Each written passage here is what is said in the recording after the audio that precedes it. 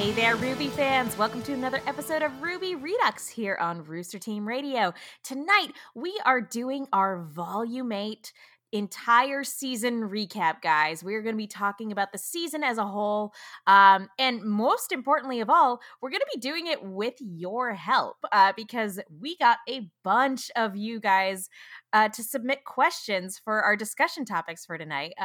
So first and foremost, thank you to everybody who's submitted questions. But yeah, before we really get the ball rolling, let me introduce our fantastic panel for tonight. Joining us is the wonderful Katie Cullen. Hi, all my buddies. The lovely Stacey Shuttleworth. Hello, hello. The internet's Mark B. Donica. I'm from the internet.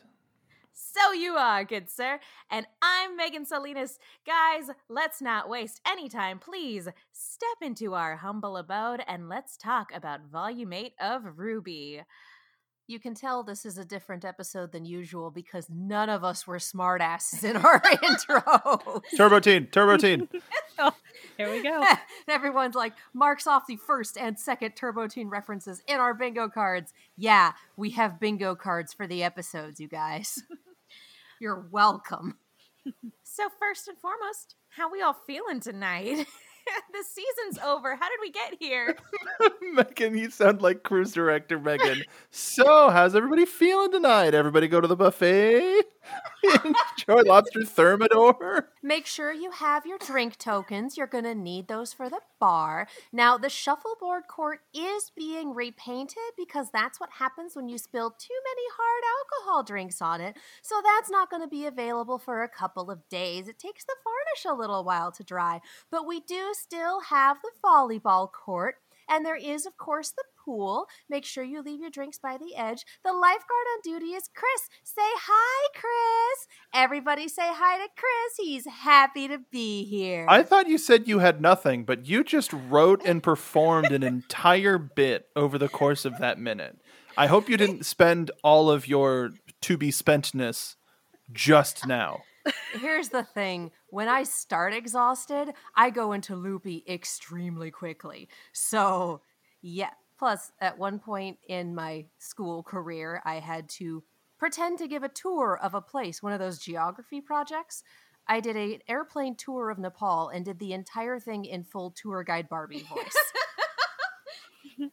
Yeah.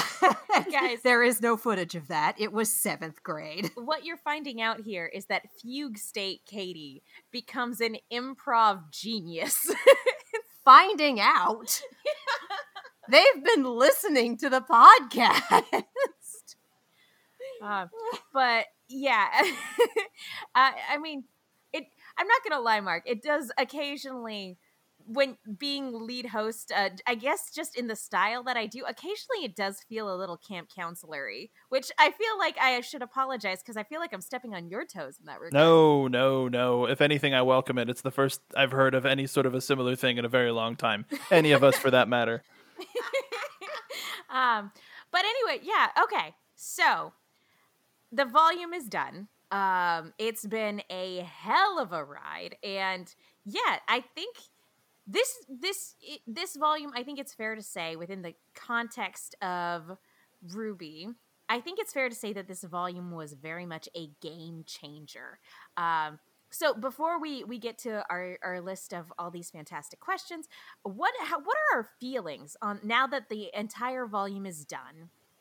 And now that we know that the next volume for sure is going to hop into a completely different direction, how do we feel about Volume 8 as a whole, especially in conjunction with the previous volumes that came before it, mainly Volumes 6, 7, and 8. But let's focus on Volume 8 as a whole. Overall thoughts? Let's start with Mark. When it comes to Volume 8, this was, I've said it before in the show, this is a masterclass, but more in the sense of this is a summation of storytelling style and action style, and similar to how Volume 3 was a jumping off point to what we thought would be the new version of the show. I think a lot of people agree that this is going to be a jumping off point for everything in the future. general thoughts is very difficult because like we had the couple of season breaks for very important reasons, and grateful of course to all of the crewbie that operated and worked on this show, but for goodness sake, the level of quality from episode to episode, and just there were so many iconic moments from episode to episode that going back and looking at like episodes, at least the before the first break, before the big season break, and being like, oh yeah, that was the season, oh my god, I think that's a testament to what the show's been leading to up to this point and how much further it can go. This volume was nuts. And I think I've said it before, but just in case, I will say it again. I cannot wait to see the feature cut of this one. Holy cow. Yeah, that is going to make for a fun watch party. Stacy, how about you? This season took a story that had been weaving its way together for volumes and volumes, and we had so many moments really finally coming to fruition and paying off in such wonderful and well-told ways that, God, there were so many things that happened this season. Like, just, there's something in kind of every bit of the storytelling. There was advancement and there was payoff and just so beautifully woven together. I think there's just a part of my brain now dedicated to permanently maintaining a low level to like thinking about this volume and what's to come from it. We've seen so many things, and yeah, like Mark said, this is a jumping off point. We've hit this pivot now. We've been building up to these moments, and now we've seen them. This is the kind of thing that we've kind of been waiting to happen, moments that we didn't necessarily expect, but we could see forming. And now we're kind of in new territory. We still have the larger strokes of the story to follow through with, but in a lot of ways, the character growth that's going to stem from everything that happened in this volume is going to be a whole new building up experience. Yeah, it's certainly been a hell of a ride. Katie, how about you? This volume was nuts. I really appreciate that. In the volumes that came before it, we got so much setup. In the previous volume, we got the setup for Atlas, we got the Aesops, we got Penny's return, we got all of these things. We put all of these pieces into place. We set up all of these dominoes. And then at the end of that volume, we knocked one over and watched the rest of them start to fall. And this volume was just all dominoes. And then it revealed some dominoes that we didn't know were there. And then it knocked those down too. This volume was incredibly well put together.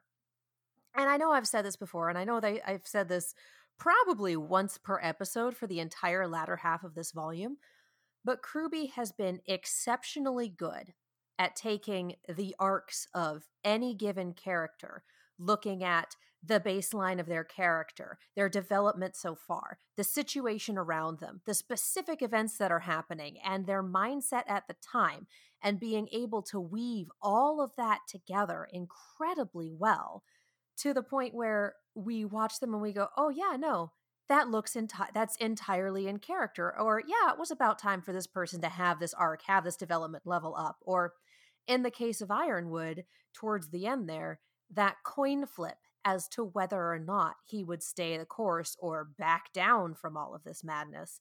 And both options felt like they would be completely in character and would track perfectly with his development. That is a difficult thing to do for one character. Crewbie's out here doing it for at least a dozen in terms of who had a developed character arc, who have we seen for more than one season, who because, we had some people who did not change this volume, and that's fine. But we had so many pieces in motion and so much development for so many characters that it was incredible to watch it all interwoven and to see how one sets off events and another sets off events and another. It was just, it was beautiful to watch. It was very painful in some aspects because, oh my God, my emotions, you made me care and then you took it away. But it was incredibly well put together. And I agree with Mark in terms of, oh, wait, yeah, that was this volume. Like at some point during, I want to say it was our episode 12 or 13 discussion, like the Hound came up, and I sat here and went, the Hound was this? Like, I know we killed the Hound this volume, but oh no, we introduced him this volume. We named him. We came up with a name and everything, and then we changed that name, and then he died. That was this volume? He's like Jim and Randall. Didn't stick around for long, but lives in our nightmares forever. So this is a lot. And it's incredible. Very well done. Nothing was wasted. And that's hard to do. So, yeah. Well done, Kruby. I am emotionally compromised, and I need more.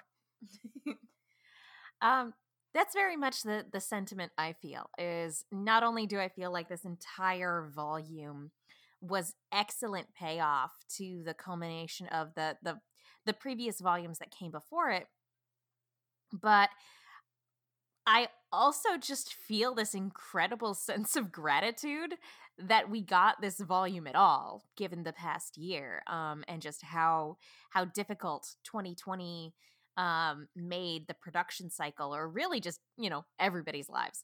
So I'm incredibly happy that we got it at all, and I'm incredibly happy that we got it to the quality that we got it as well, because I don't know about you guys, I didn't notice a single dip in quality, and in fact, like, I kind of feel like the production values for RWBY are as good as they've ever been. Yeah, because this volume looked spectacular as well. The fights were all really engaging and really, really beautiful. Like there were so many points where like the particle effects were absolutely brilliant. They're like all the character designs, all the new ones included, looked really good and really interesting. And yeah, just all in all, this entire volume was really impressive, and I'm just so glad that we got it. And you guys know me, I love my horror stuff, and any volume where RWBY dips its toes into the horror genre is going to go down in my book as one of my favorites. And this, I still really love volume 6. Like, I think volumes 6, 7, and 8 have all been my favorites of the show so far, but it's a weird thing to say, like, after every season for the past couple seasons, but I think this might be the best season of RWBY yet. I don't know. I will have to go back and rewatch the last couple volumes and in quick succession to be like, no, well, let's see which one we think is the best. But like, I think volume 8 might have it. So again, just all in all, well done, Kruby, and thank you, Kruby, for a fantastic volume. And just speaking of thanks, we want to also say thank you so much. We put out a call for questions on both our Discord, which you can join in the description below, and on Twitter, which you guys can follow us at The Rooster Team. And yeah, we got a lot of discussion questions that you guys want to hear us talk about. So let's go ahead and get the ball rolling on all that. Our first question comes from Jade, aka at DrummerGirl456. Longtime friend of the show. We love you, Jade. To everyone, do you have a favorite scene from this volume? And what kind of Grimm would you want to see appear next? Let's go ahead and start with Stacy. I have a couple of scenes that have really stuck with me from this volume. I think the entire portion of the Hound battle from the Schnee household, that entire scene was just such an absolute great success in storytelling so far as like suspense and action and teamwork. And man, seeing the Schnee family kind of rise to the occasion was so gratifying. So I adore that scene. Yeah, that one was really excellent. How about what kind of grim would you like to see appear next? I like the idea of more grim that are based off of feelings and emotions other than just fear. Uh, Still obsessed with the apathy. Same. However, I kind of want like a giant balloon grim that you can just kind of pop and they just kind of fly through the air, deflating. I feel like Dude. we deserve that humor in our life. Slapstick grim. Oh, I love it. Do they go? They would have to, right? Oh, like what about the creepy jellyfish grim? But you stick a needle in it and it just totally and it completely, forgive the word, but it completely deflates any sort of drama that it would present because like, oh, it's just a balloon. A balloon took down Leo. Oh no! Well, we knew he was full of hot air. Yeah. I feel like for the jellyfish, there's too much substance for them to be like they're more like, Okay. you know? I'm so glad we can have this conversation. This is a very serious conversation. The fact that this is our first question, Jade, thank you. We're serious journalists, serious reviewers. Yeah, And I would like to add that the tweet for the questions is currently sitting at 69 likes, so nice. Nice. Nice. Don't anyone touch it. Shut it down. Shut it down. I'm going to delete the Twitter just to be safe. you don't have Make another a screen choice. cap. Posterity. Mark, how about you? Favorite scene from this volume, and what kind of grim would you like to see next? So scene was hard because, as Kitty and I have both mentioned, the frequency of that was this season is a little bit too high. But I think the first Rainbow Blast from Salem to Oscar is and like Hazel starting to be like, wait a minute, me beating up a kid isn't weird. Her beating up a kid is weird. But also Nora's stand on the bridge that started her character growth. The scene between her and Ren. I'm just trying to remember. Oh, watching Cinder make the wrong decision against Rhodes. Mostly also because like I don't know if you feel any sort of a connection with the voice because it's Christian Young, who is also the voice of Zero in Red versus Blue, but to see him as an actor take that turn of like big baddie to good person, and that he seems to be. I totally thought you were gonna say daddy. No, I would never call Christian Young daddy unless it was to his face, but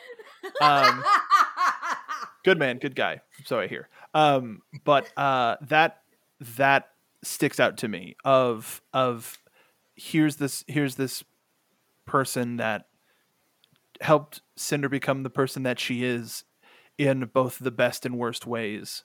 And I mean, not only it being the button to arguably the backstory episode that most of the fandom has been looking forward to, but that I think that's an iconic RWBY moment. Other than that, I mean, the sheer shock of James blasting Jacques away and just like dusting his shoulder off and being like, later. Everybody was just like, it was that easy. we have to deal with that now. That's so insane. And in terms, I could probably go on, so I'll cut off there. But in terms of type of grim I'd want to see next, I agree. Something maybe not necessarily comical, but maybe something a new fodder. You know, like a new cool fodder that's sort of like the Shadow Heartless to the Neo Shadow sort of a thing. Like they're still the basic enemy, but they're just a little bit stronger. If that makes sense. The Beowulf versus the Alpha. I would go even for like stay away from the wolves. Like I was just making the comparison for power level wise, but in terms of like I don't know if necessarily an animal style, but maybe now I want a burger, but like a quadrupedal powerhouse. I'll say that. How about you, Katie? Do you favorite moment, and what kind of grim do you have on your wish list?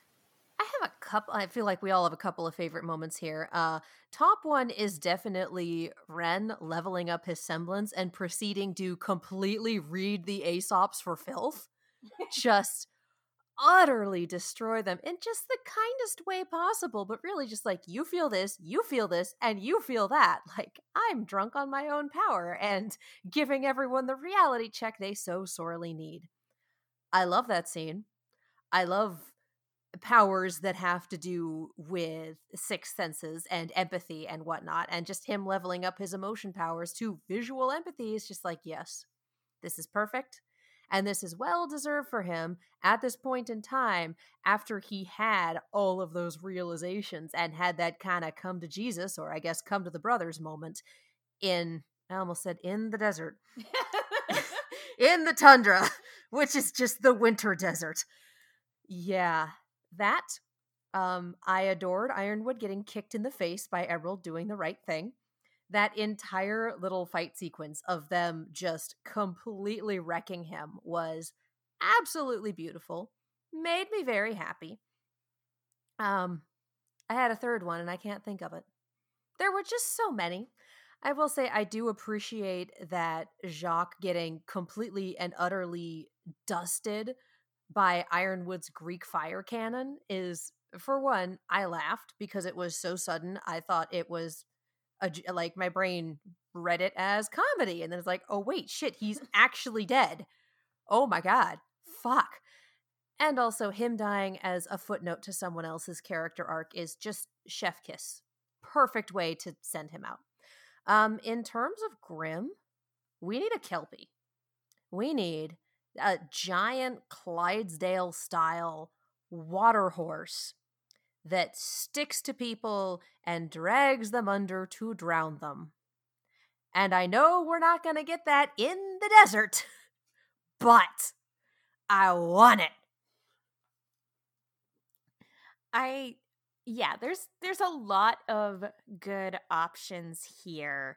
There's a lot of good options here in this volume. So, I think if I had to pick a favorite, probably, I mean, Stacey already touched on it. The reveal regarding the Hound was absolutely spectacular. And having that in conjunction with the virus affecting Penny, you got your horror on that front. You've got your, our robot being taken over by a virus. Like, you've got those two tropes going on at the same time, and I really love the horrific elements within this volume. So I really love that. But because we already kind of talked about that, I am going to go with one that nobody's talked about yet, and that would be Chris Sabat's incredible monologue as Watts as she's dangling him over the edge. It was an incredible performance, first and foremost. But it wasn't just his performance where the whole scene just was completely knocked out of the park. The editing and the dynamic camera angles that were going on at the same time, the cinematography, everything about that scene was absolutely spectacular. And like for a scene that wasn't like action packed, it wasn't this big fight choreography and everything like that, it had me on the edge of my seat. And I think like years down the line, it is probably going to be the most memorable thing, at least for me, from this volume of RWBY. Like when I think back on volume 8, I'm going to be like, oh yeah, that was the one with the incredible monologue. So yeah, I'm going to go with that. That was such a huge highlight for me this season. And everybody involved in making that particular one, from the directing to the cinematography to the storyboarding, acting, everybody involved in making that scene deserves a round of applause and a beer. And I wish I could buy one for all of you. It was amazing. As far as what kind of Grimm do I want? Yeah, just pull up a list of horror movie monsters and let's just start going through. Since we are going to the desert, land shark would be fun. I would adore a land shark Grimm. That would be absolutely incredible. You know there's like a terrible B horror movie called Sand Sharks, right? Oh my god. I'm pretty sure it's free on Amazon, like many terrible B horror movies. But I mean, because I when we think of, obviously there are a lot of options when it comes to Grimm, and this is where it's it's interesting because we do our own little sort of audio fiction podcast, fanficky podcast, where we've actually come up with one or two Grimm idea. I think it would be really cool if something we came up with ended up in the world of RWBY, but like, because that's where my mind loved, like, oh, I want to make up a Grimm. What would I like to see? It, like, my brain goes to, oh, well, we already made that up and we already used it, so it would be self-indulgent to say, well, I want to see this Grimm. There's nothing wrong with being self-indulgent in that regard. I mean, they had the contest this season, and if we had any sort of a like drawing, Megan, you're the most talented drawing artist, I would say, out of all of us, and with all due respect, compared to the art students that entered into that contest, we would have an uphill battle. I can do doodles, and that's about it. Here's the thing. We're recording a podcast. This is the height of self-indulgence. Go for it. If that's true, that if you will allow me the pass, I would love the Rat King Grimm that we talked about on our episode of Welcome to Vale. Like, I would love the Rat King Grimm to pop up in actual RWBY, because I think visually speaking, it would be utterly terrifying. And Mark wrote that scene, and it was just, it was amazing. Well, you came up with the idea. Again, tag team. So I would just absolutely love to see how horrifying and a Grimm amalgamation would be, because we got a taste of it with the River of Grimm, but like those were not an amalgamated being. That was just a bunch of Grimm in transit. I would love to see a Grimm amalgamation. Personally. Those were Grimm stuck on the 405. That was nothing. Oh my god, that just made them even more horrifying. You brought the 405 into it. It's a circle. Like they cause the negative emotions, which powers them up, but that makes them more mad. And then, you know what? OP. It's too OP. The 405 Grimm. I'll have nightmares about this for weeks. I remember the scene that I liked. What was it? It was specifically in the Hound battle in the Schnee Manor.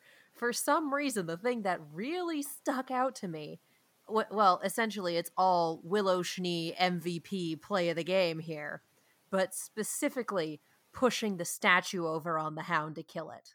And just that hand being left when Grimm usually completely disappear. Just that whole little bit. I loved it. It was horrifying. I want it. Okay. So, we tackled question number 1. Oh God. Woo! Okay. Next question comes from Charles, aka @TitanExecutor. Out of everybody this season, who were you looking most forward to killing off? Also, is Atlas's technology basically gone forever, or does it still exist in the ruins? I think Charles might have thought we were writers for Rooster Teeth when we asked for questions. But out of everybody who died in this volume, who were we most happy about? How about that? Let's go ahead and start with Katie. Are we all just going to say Jacques? Yeah. Yeah? Mm-hmm. Mark? Hold on, give me a minute. Yeah. Yeah. Okay, didn't even get 2 notes into the Jeopardy theme there. Yeah, so I think I can speak for all of us when I say we were all very happy to see him get utterly pasted. Yeah, and I doubt that Atlas's technology is gone because, for one, there's something... They have global reach, for one. For another, we still have that nice little city whose name I've completely forgot, where Cordovan is. Basically, I don't think we're done. I think we've lost a large manufacturing and innovation sector, but that doesn't mean that there's no more Atlesian technology at all. Also, we've got file transfer possible and like archives and things like that. So I think it's likely that there are some backups somewhere. And for anybody who any scientist or anybody who was working in tech in Atlas who got evacuated, they're still around. So, their skills and expertise could be used to make, or recreate certain bits of technology that we thought might have been lost. So yeah, I don't think it's too big of an issue. That's just my take on it. So okay. On that note, let's move on to the next question. This one's from Dakota, aka Strange Dak. What was the one character you were looking forward to seeing more of going into this volume? And what is the one character you believe wound up to be the MVP of this volume? Ooh. Let's go ahead and start with Mark on this one. I mean, I coined the phrase last episode MV Schnees, so I have to go along with that sort of a thing. In terms of looking forward to see, honestly, Whitley. I was interested to see how he was going to... Actually, Whitley and Willow. I was very interested in seeing how they would both factor in, both separately or together, and I'm happy with how they came out of it, and the fact that, for the most part, the Schnee family is still together. And I'm still very interested in seeing Kali and Willow meet, because I think that's got chibi written all over it. But in terms of the actual MVP, Weiss. Like, by the time Weiss got us up to Atlas with the tube system, which gave us a funny scene. There's a lot of Weiss just going, yeah, I can do that, and her doing it, which is, following her trajectory from Volume 1, Weiss is a clutch player, and this season, I think, only did more to cement that. I think that's a really good answer. Stacy, how about you? Yeah, my answer lines up real close to Mark's. I have been, low-key obsessed with Whitley's character development since they really started delving into it. So that was very exciting to see kind of come to fruition. But I think also Neo, Nora, and Ren were really high up on my list of characters that I wanted to see what was going on with them. And Ren's character growth was super interesting to watch happen and very satisfying to see how he was able to wield that new evolution. As for the the MVP of the volume, the Schnee fam as a whole absolutely clutches this one. And I don't feel too bad about my note that says even Jacques contributes by exploding. Yeah, it do be like that though. But come on, the whole family really stepped it up. He was really bringing down the average, so you get rid of that. Right, it was the best thing he could have possibly done for the family, and he did it, okay? He didn't have a choice in doing it, but we got there. Respect. Way to take one for the team, Jacques!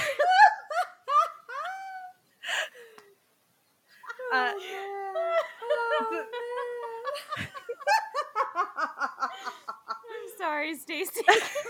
No. Laugh over your entire answer.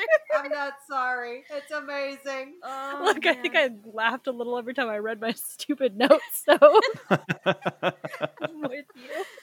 A+ explosion. Way to blow. But yeah, A+ explosion, A+ answer, Stacy. Katie, how about you? Oh my god, all of mine have been taken. I think I have to throw another one in for MV Schnee. Just so good. So good. Like, my runner-up would still be Ren, because using that brand new semblance upgrade to its best possible way, but honestly, just in terms of who did the most, who got the most done, just MV Schnee. And I do think that Willow and Winter stepping it the hell up in the latter half of the volume is what really clinches that. Like, that's the entire Schnee family, aside from Exploding Dad. Real good. Real good. And then, there's that pile of ashes on the floor, and we can, subtract that from the total. It's fine. Yeah. Who was I looking forward to seeing? Hazel, honestly.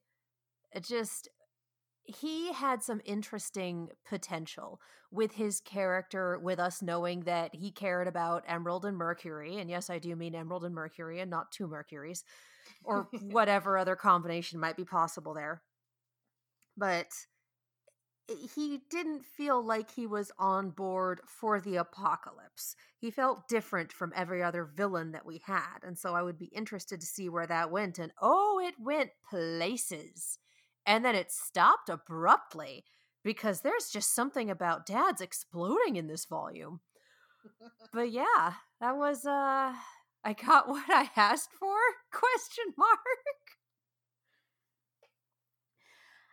If you had asked this question at the end of last volume, I think my answer would have been I was most looking forward to seeing how Winter was going to develop, because where we left her at the end of last volume, she was in pretty bad shape, given her fight with Cinder. And, she lost the maiden powers, and her loyalty was torn. Like, she was staying loyal to Ironwood, but she was also willing to give her sister a head start, but also was unwavering to Ironwood. So at the end of last volume, I was like, how far is her loyalty going to be tested? And that was what I was really interested in seeing develop. However, if this question had been asked after the very first episode of this volume, my answer would also have been Cinder, because from the get-go, the very first scene in this volume is that image of Cinder as a child scrubbing the floor. And I think it makes a lot of sense that this volume started and ended with Cinder. So I'm glad that this volume very much delivered on that, and that we finally got her backstory. So I'm glad I got to see those two things. I'm glad I got to see what the breaking point was for Winter's loyalty to Ironwood, and I'm glad I got to see what's the deal with Cinder. We finally know. After all these years, it feels good to finally know, and now we get to focus on what that means for her going forward. As far as the MVP for this volume, not to sound like a broken record, but yeah, MV Schnees has to take it. I think out of everybody, yeah, I was super impressed with Whitley. With how, like, we all figured he would come around. I think we were all surprised at just how quickly he turned around, though. And with how with just the absence of Jacques and with a little encouragement, how much he was actually able to contribute to the cause as a whole. And so I have to give it to the Schnees as a whole. But with a special, but Whitley gets a special star, I feel like. For going the extra mile. Star. He does. He did so much. He got Klein to look after Nora. He did so much during the episode of the Hound, where just as a baseline, just staying alive would have been an accomplishment. He really came through when I don't think any of us expected him to. So way to go, kid. Jacques was out of the house for 8 hours at that point, and Whitley already started stepping up and being a good human being. It is amazing what you can do when you remove the guy that's bringing down the curve. Which is why he had to explode. I'm glad we're all in agreement on that. Okay, so moving on. Our next question comes from Malachroma. Long-term friend of the show. Malachroma asks, which non-death moment emotionally affected you the most, be it in a holy shit that's so cool moment or a holy shit my feels moment, and why? Let's go ahead and start with Katie. Do hugs always make you feel this warm? Top contender. That is my jam. People experiencing good emotions for the first time. Friends affirming friends. Like that is Rooster Teeth did a whole lot of, hey, do you like this? Is this your thing? Do you really enjoy this sort of thing? Let me just sprinkle it all throughout the volume and then end it with a shit ton of death.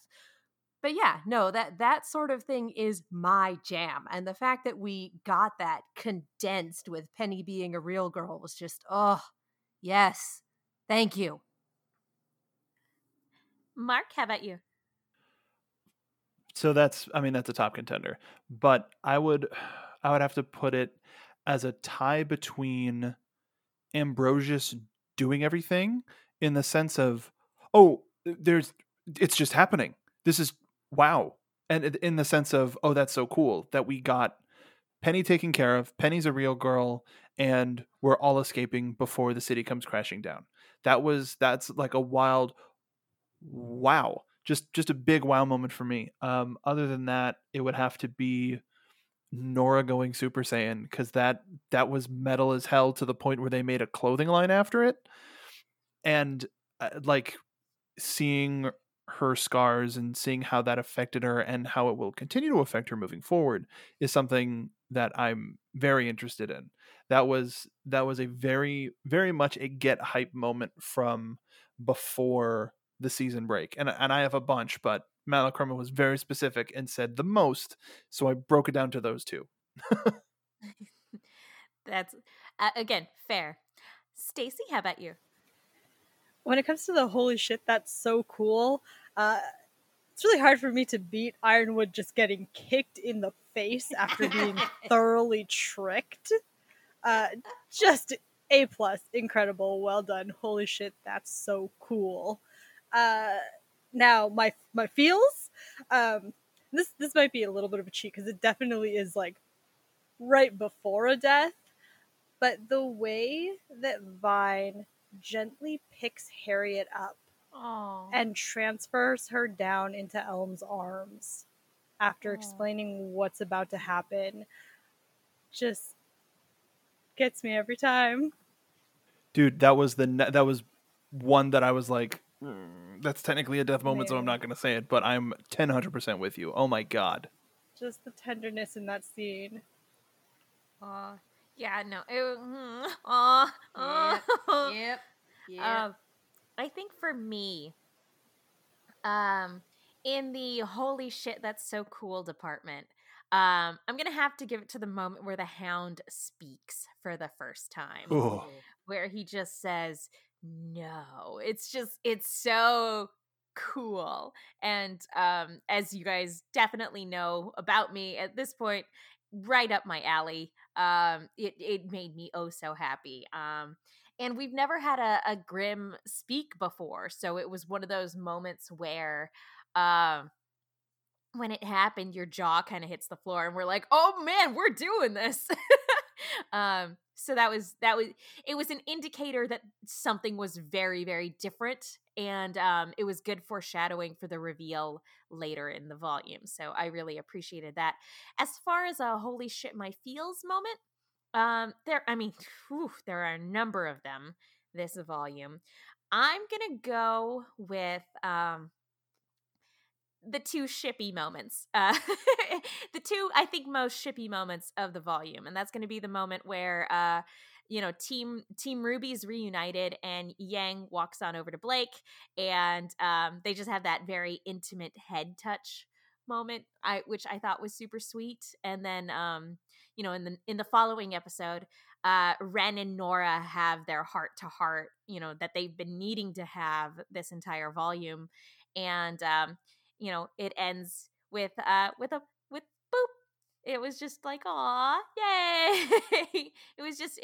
Those were two very, very nice, non-devastating moments, I think, in a season filled with devastating moments.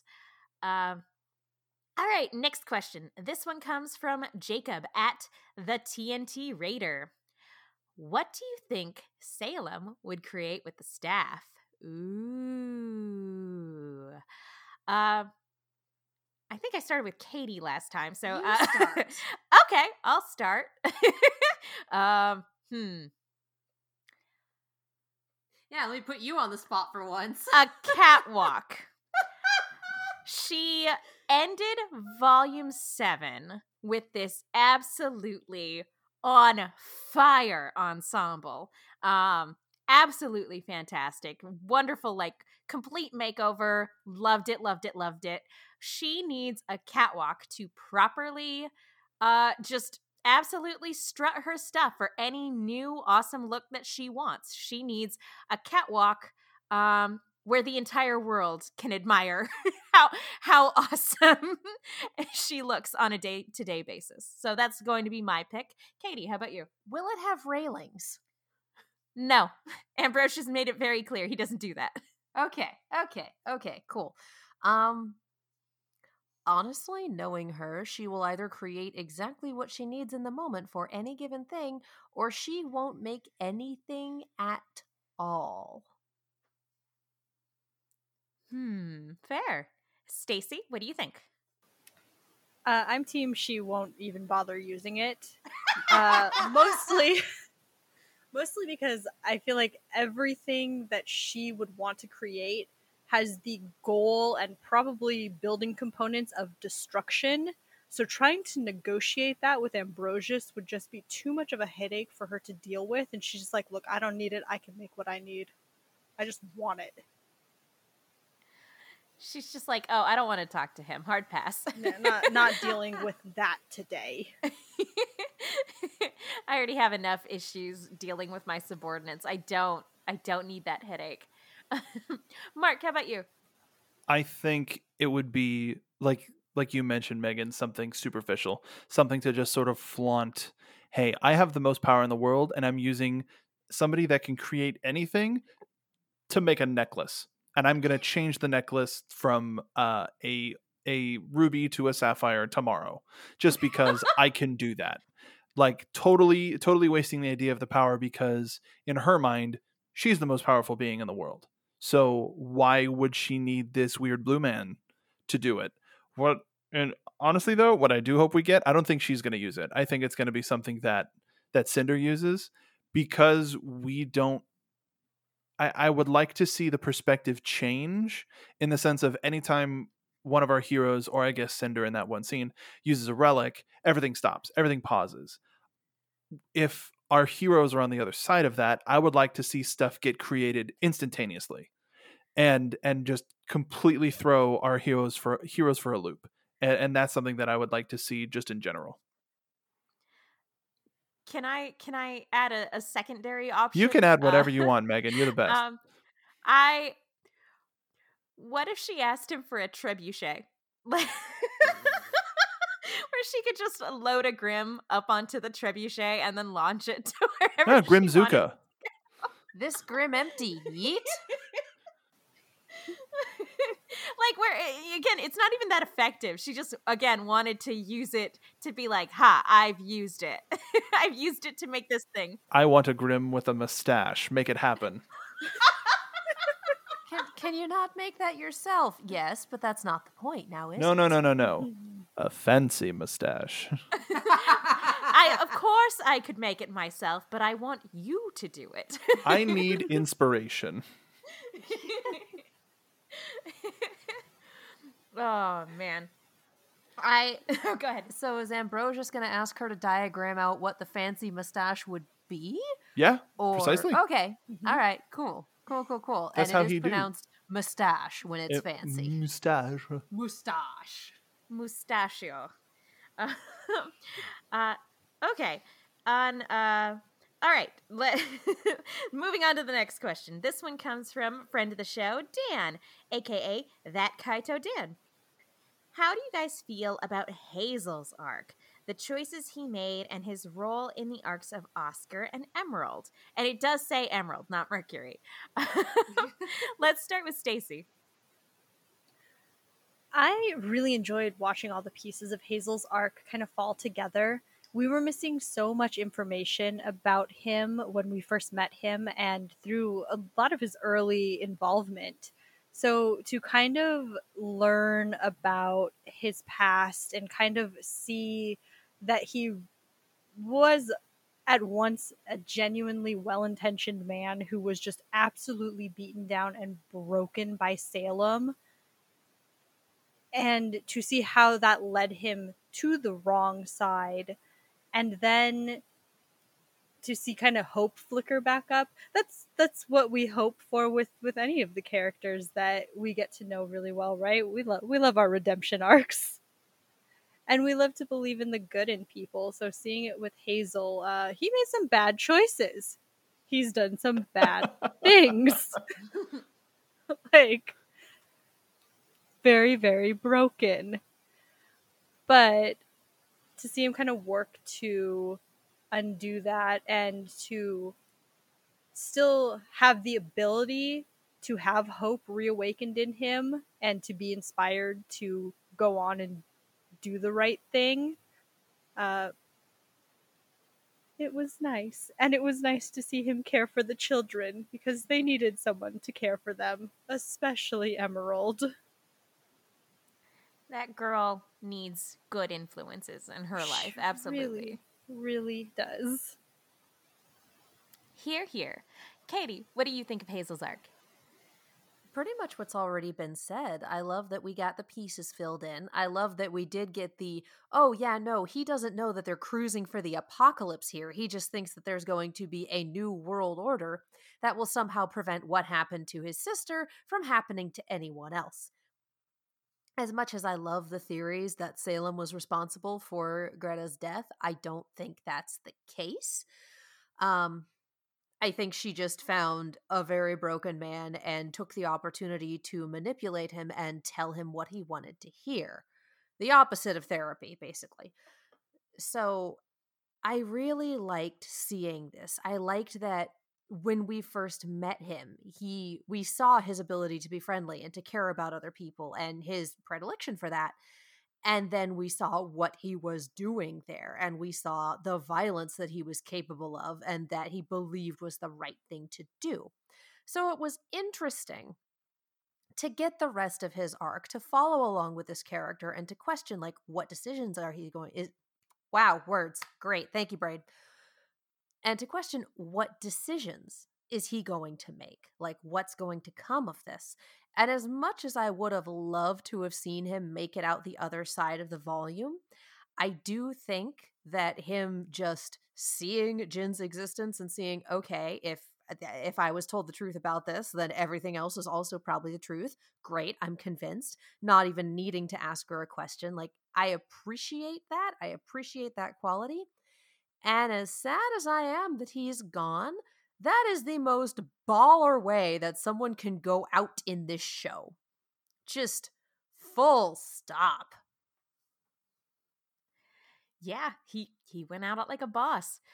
Mark, how about you? Thoughts on Hazel's arc? I think on top of that, he also proved against his point. Because even though Salem could regenerate, he completely eviscerated her. You know, like that explosion between the two of their power completely destroyed their corporeal forms. So that sort of gave credence to, yes, she's all powerful. She does have a limit, and we just need to break that seal, and it's doable. In terms of his arc, from the very beginning, the way that he carried himself and the way that we saw him converse with various people, and after we heard his story, he seemed like a this is a weird term to me and to say, a reasonably sensible man with a very, very closed mind. Like, he just needs the key to unlock that brain. And seeing this turn within him for so long, I feel like it, for at least for me, I would have liked to have him on the side of good a little bit longer. But like, Grapple Dad will be Grapple Dad, and he will go into the history books as as this character, and with this end and this arguably heroic end that bought everybody a fair amount of time to do some good. So I liked it. I was a fan of it. The fact that we got him for 4 seasons, I don't know if I've said this on the show, but one of my favorite things to do before I moved, was it before or was it after? Either way, being stuck in traffic, and when I think it was the end of volume 5 when he sees Oscar and just shouts Ozpin at the top of his lungs. Doing that in traffic is one of the most emotionally liberating things to do, and I would highly recommend everybody doing it. Like I don't necessarily remember the day, the blah blah blah, but I remember the feeling after I let that go, after I let that loose, and just like taking a breath, and I felt way better. So for that reason, among many, I'm never gonna forget Hazel as a character.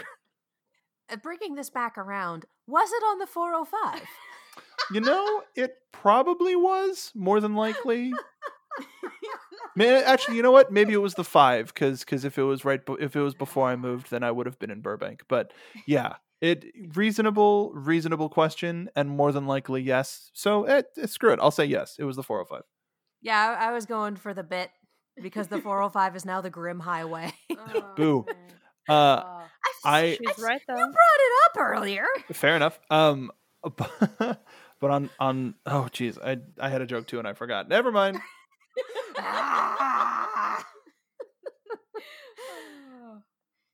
Yeah, I'm running on fumes. This is great. For me, I have to concur wholeheartedly.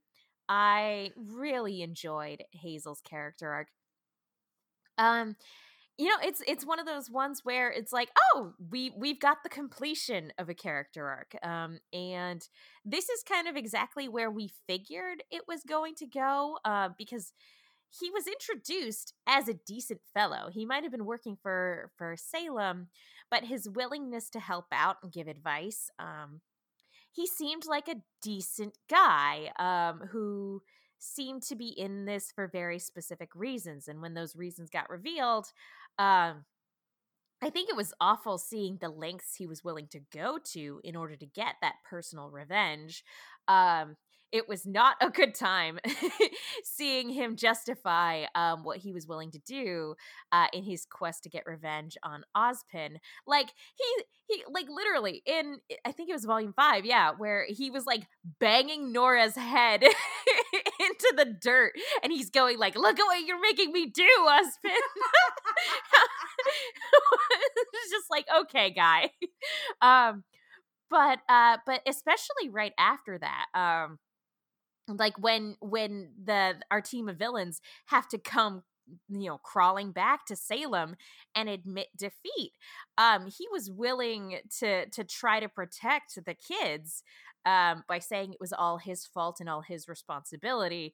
And we almost saw him get killed by Salem in that moment, because she was just so mad about the situation.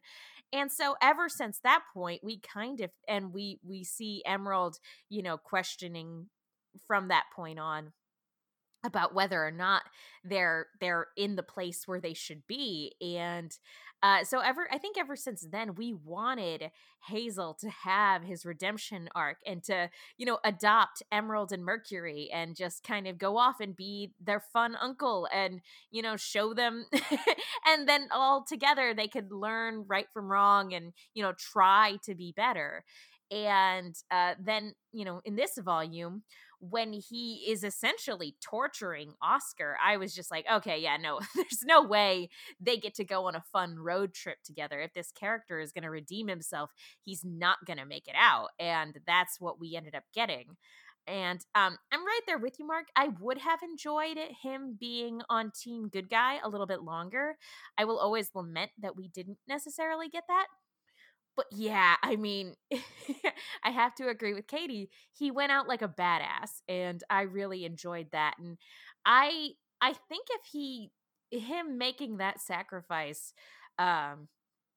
I think that was the final push Emerald really needed to switch sides. And I think once they meet back up with Mercury, I don't know if he'll just like wash his hands of this whole endeavor entirely and just be like, okay, peace, I'm out. I don't want to do this anymore. Or if she'll convince him to join the fight. I think it's going to be very interesting to see what he does. But yeah, I think Hazel was essential in Emerald's turn to the side of good. And I hope we get to see more from that. I know things are dire for all of our characters right now and everybody's split up, but I'm really looking forward to seeing ultimately where her journey goes. This next question comes from Austin Chu from at a Chu is I sneezed. Sorry, that's a really funny username. And Bardock 1991 at DX Bardock. After seeing his reaction to both his niece's apparent deaths, do you think this will push Crow to go back to his flask? Or do you think Robin will be there for him enough to keep him sober? Yeah. What do we think is in the cards for Crow? Let's go ahead and start with Mark. I mean, we already know that the entirety of Volume 9 is going to be that car ride between the rest of the Aesops and Robin and Crow. So I feel like we're going to see that. But ultimately, I hope not. Like it was such a focus in season 6. Was that the Apathy season? Season 6? Yes. Mm-hmm. Yeah. It is such a focus, and overcoming that isn't. I don't think that's something that's easily. I would like to hope that that's not something that they would rely on after dealing with it, and so I guess my ultimate answer is I hope he doesn't, and she'll have to be. And you know what? Robin can help him realize some truths about himself with her semblance. So whether at the very least he might be able to have some sort of emotional balance that could help him stay off the sauce. Yeah, I think that's fair. Katie, what do you think? I'm with Mark. I'm really not looking forward to a 1 step forward, 2 steps back thing here, especially because it was such an emotional moment. Like, yeah, after meeting Clover, after still having that bit with the badge and still carrying the memory with him, like, yeah, he's in for some hard times, but I really hope we're not here for a backslide. Like, I don't think that's an interesting place to go for the character. I don't think that's a productive place to go for the audience, for the story. Like, I feel like there are other things the show could do to push his story forward, and that's not it. Stacy, how about you? Yes, I agree with both Katie and Mark. I think that we may get a little glimpse of a momentary struggle because it is something to be addressed. It was such a huge part of his character, but the recovery was also such a main focal point, and he has come so far at this time. So I'm just going to keep repeating my mantra: Crow is strong, Crow will be okay. Crow is strong, Crow will be okay. And I do think that between Robin and whether or not the Aesops stick around for a while, he does have a potential support system there to help him keep growing. And I'd like to think that Elm just looks at him when she thinks he's looking a little like he's wavering and just goes, no. And that stops anybody in their tracks. No. Bad. Stop it. Stop. Yeah. Marrow just steps in and goes, stop! Oh, wait, no. Does he say stop or stay? Stay. That's the joke. Yes. Oh my gosh. Sorry, it's late. We're all very tired.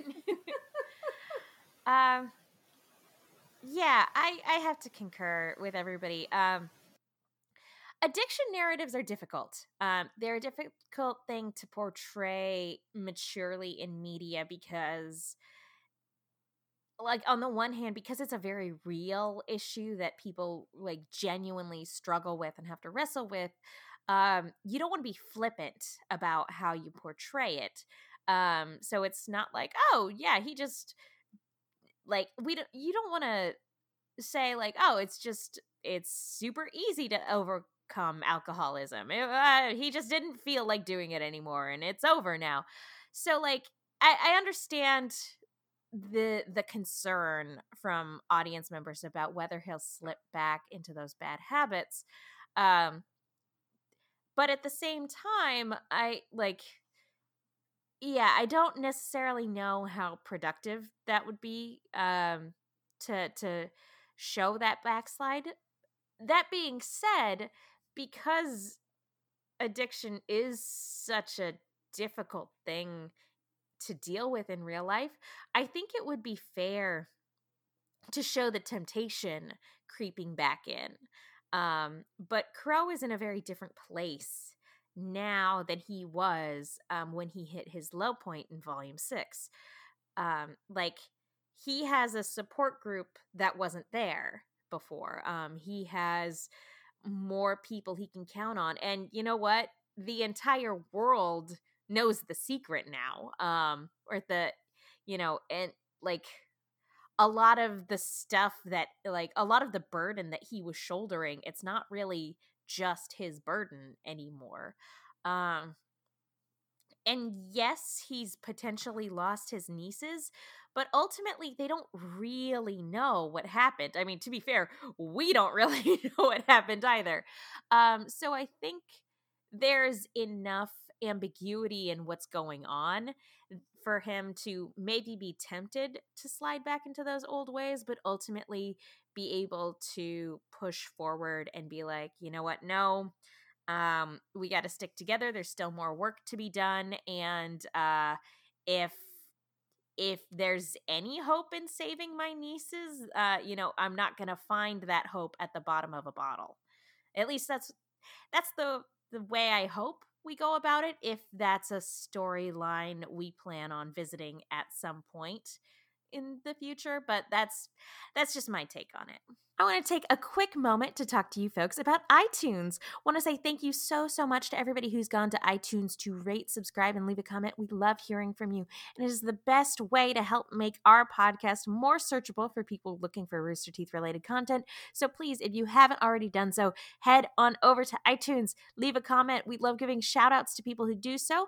We don't have any new ones this week, but also as a reminder, if you happen to be in a store that isn't the US iTunes store, please take a screen cap of it and tweet it to us at the Rooster Team on Twitter, because we don't have access to it. We can't see it. But again, we wanted to say thank you. Speaking of our Twitter, wanted to say thank you to everybody who submitted questions via Twitter and via our Discord, which you can join in the description below. So please go follow us if you're not already doing so.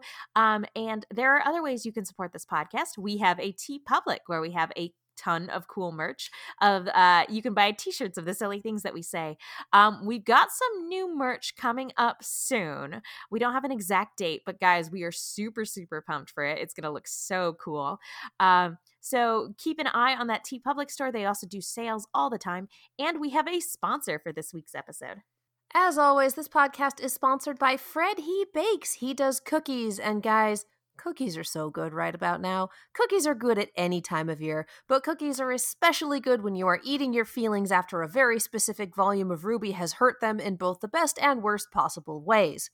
He does brown sugar buddies. They are his flagship cookie. It's like a cross between a molasses cookie and a spice cookie and a ginger snap. It is chewy. It is wonderful. You can pretend they're breakfast and dip them in your coffee. They are great.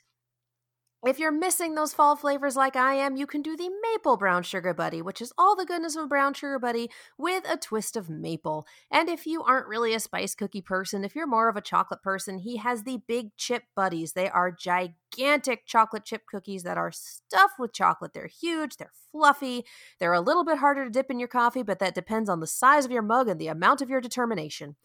If you want to try a little bit of everything, he does mix and match sampler boxes, so you can pick what you want to try and then order more of your favorites.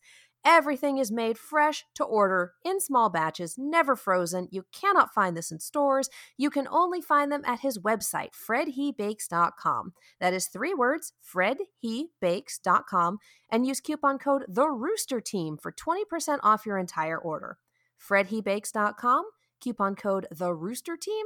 Treat yourself. You deserve it. Thank you guys so much for all of the different ways that you support this podcast. You guys are the best. Okay, so moving on to the next question. This one is from Blake at _Raven Bronwyn_ and Hopeful Cynic at Hopeful Cynic 925. What happened to Pietro Palladina and Maria Calavera? We haven't seen them since Volume 8, Chapter 5. That is a very good question. What do we think happened to Pietro and Maria? Let's start with Katie. They're chilling at Amity, and we're going to pick them up before we do our road trip. Ta-da! Stacy, how about you? I am here wondering the same exact thing. Because, man, we got glimpses of almost everybody throughout the final couple of episodes. But we're kind of in the dark about them. And they're kind of in the dark about everyone, too. So, yeah, when they pick them up, they're going to have a lot of very tough moments to navigate. Let's be real. Maria's whole thing is too OP, please nerf. So they had to kind of remove her from the latter half of the season so she didn't just, hang Neo and Cinder out to dry herself. I mean, you are not wrong. We did kind of have to sideline her because otherwise things would have ended very differently. I mean, we saw her fighting Neo and just not even breaking a sweat, which is something I need to see again in the future, please and thank you. But she's enough of a powerhouse that functionally we had to find a way to sideline her. And Amity going back down was, and Penny not being able to pick them up, bring them home, etc., was the way to do that. So I do think that we are picking them back up for our road trip to Vacuo. Mark, how about you? I don't think our friends are picking them up. The only other people that I think are still around that know that they're there is Cinder.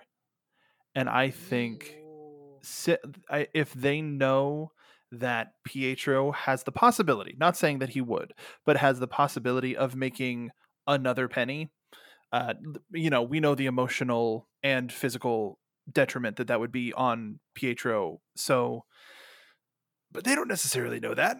They just know that this is the scientist behind Penny. So I wonder if they go down early. I wonder if even to the point where they're off screened. I wonder if we see Maria as another version of the Hound. Oh, wow! No! How dare you? Wow! And this is one of those things where I saw the red web, not sponsored. I saw the red thread being like pulled from my brain into another thing. Trust me, I don't want that. But I can see them being off screened. I can see us not hearing about them until Salem decides to take Maria for a personal project, and we all go, "Oh, please don't," and she pops back up. But so I wouldn't go there if the show didn't give us 2 instances of Penny saying, "Kill me." Like, what the hell? So I would chalk it up as a distinct possibility. Okay. I'm not going that dark in my predictions. But the last time we saw them, they were on Amity. And we can assume that when they created the one-way ticket to Vacuo, that didn't necessarily include the Amity Arena. I feel like we would have gotten a quick cut away to the Amity, like a door opening at Amity Arena, if that had been the case.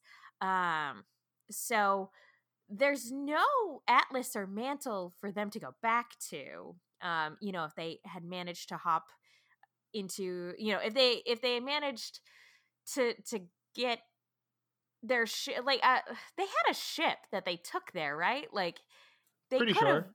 yeah. But they really, there's no atlas to go back to. There's no mantle to go back to anymore. All of that's underwater.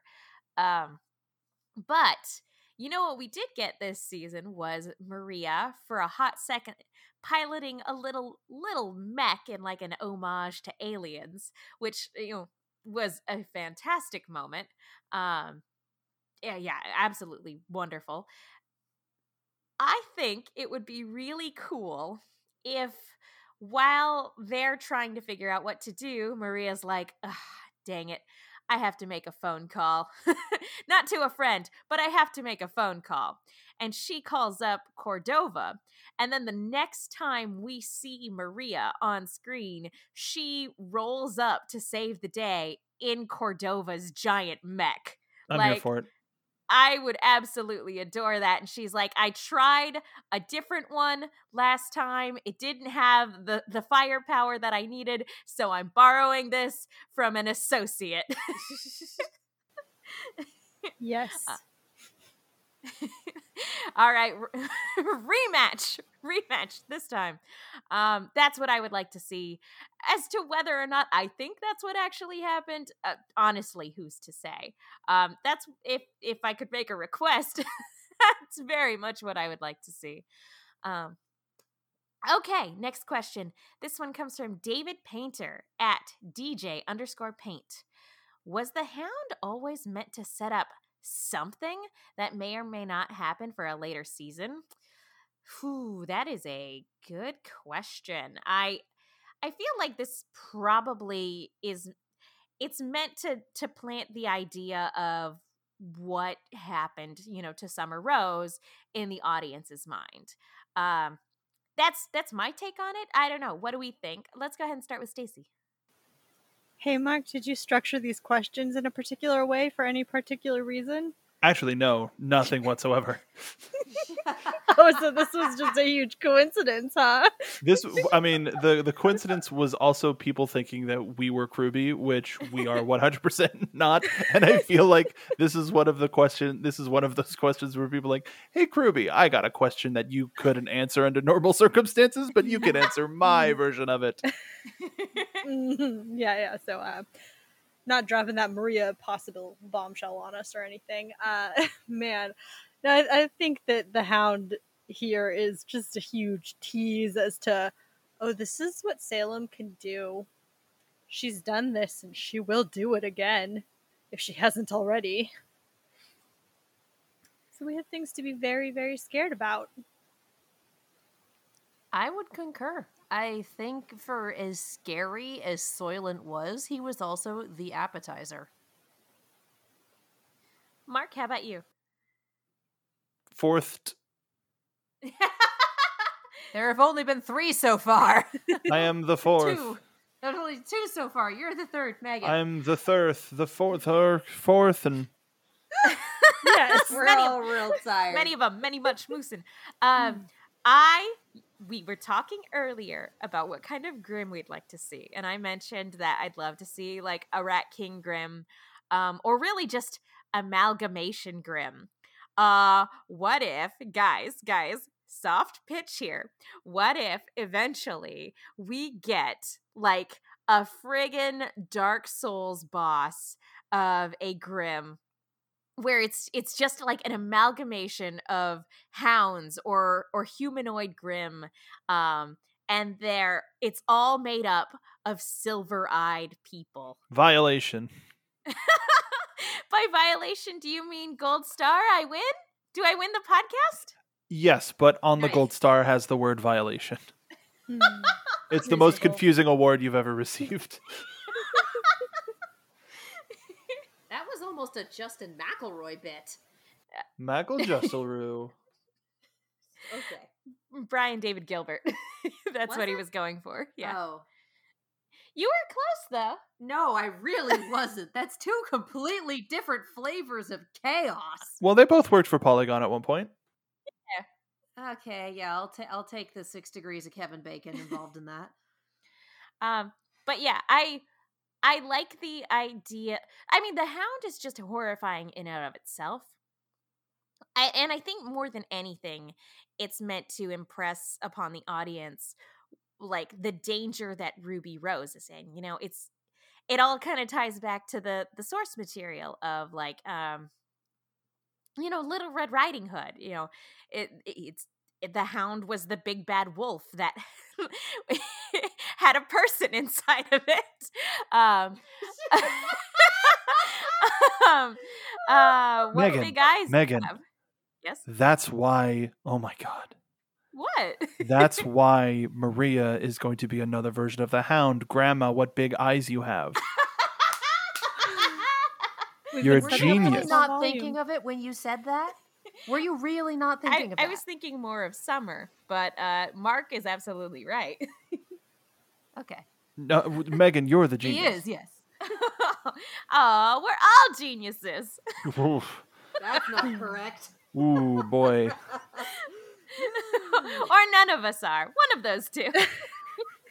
But yes, obviously, if the Hound, I don't think the Hound is just a one and done grim monster, because it shows a longer game that Salem has been playing at, because she's been at this game for quite some time, and you know, regardless of what comes next, I think it just kind of shows how far she's willing to go and just how cruel and messed up her methods are. So yeah, I hope we get more stuff down the road. I hope we get Grimm amalgamation. I hope we get more Hound-esque Grimm in the future. But we'll just have to wait and see.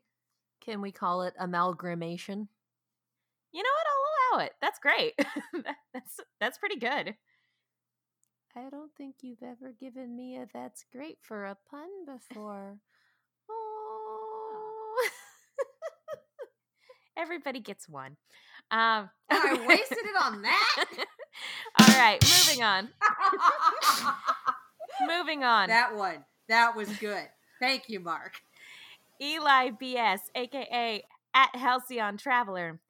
How do y'all think Salem's gonna handle her current minion shortage? She's got Cinder, Tyrion, and real Mercury now, and that's it. Will we see new villains or something else? Let's go ahead and start with Mark. I figure she has some sort of an install base in Vacuo, but other than that, I think she's going to stop relying on people and just start churning out more versions of the Hound. That's fair. Stacy, how about you? Yeah, I don't see her really actively recruiting around. I think she's like, these are the ones that are left. We'll work with that until we lose them too. And then we'll figure it out. She's got herself. She's got more power. She's got Grimm. Yeah, I don't see her recruiting many more people either. Partially because how many characters do we have in the show already? Holy shit. Like, we may meet an agent that she already has at work in Vacuo that Crazy Uncle Tyrion and Actual Mercury have set up. God damn it. I got hung up on Actual Mercury and that was it. Will meet up with at the end of their road trip. There we go. That's the sentence. But I don't see her actively recruiting for her current apocalypse plan anymore, especially since the Ruby kind of outed all of that. Unless she shows up in Vacuo and there's a fucking cult that's like, yeah, we heard the plan. We think it's great. Let's go. I think it's fair to assume that she might have other allies, you know, in other parts of the kingdom. I think that's a fair assumption. You know, again, she's been at this game for a long time. That being said, having, you know, having lost Watts and, you know, having only Cinder and Tyrion and Mercury left in her little cadre, I feel, and especially with Hazel and Mercury's Hazel and Emerald's betrayal. Damn it! I think there's Flip the counter. I think to an extent, there's a little bit of, Thanos at the end of Age of Ultron just kind of being like, ugh, fine, I'll do it myself. A little bit being fed up. And I also don't think it's going to take too long for Cinder to get too big for her britches. Like, she just came off an amazing win. She leveled up in learning how to manipulate people better. She successfully lied to Salem. Like, this was a huge win season for Cinder. So I don't think it's going to take her too long before she lets her ego get the better of her again. And Salem is going to have to shut that shit down. I'm going to asterisk one little bit of that. Cinder thinks she successfully lied to Salem. The jury is still out on whether or not Salem bought it, and I'm kind of on the, nah, I don't think she did side. That's fair. But yeah, I could definitely see her now being at the point of like, okay, no, we roll up our sleeves and we do it ourselves. We get our hands dirty. I have other pawns and other peons and everything like that, but sometimes you just got to do it yourself. And I think that's where Salem's getting to the point, if she's not there already. So, okay, next question. This one comes from Equestron. At Equestron asks, how do you think the show would have been if Rhodes had just called child services and saved Cinder? Oh boy. We had some choice words about Rhodes when we covered that particular episode. And yeah, we do think that unless our opinion has changed, I think we all were kind of on the same page of like, why didn't this guy do more? Or like, he could have done more. Why did he leave her in this situation? Way to drop the ball, Rhodes. Do we feel differently now that the season is at its end? Let's start with Katie. No, I don't feel differently now. How the show would have been different had he actually stepped up and attempted to help the abused, I hesitate to say enslaved, but yeah, child there.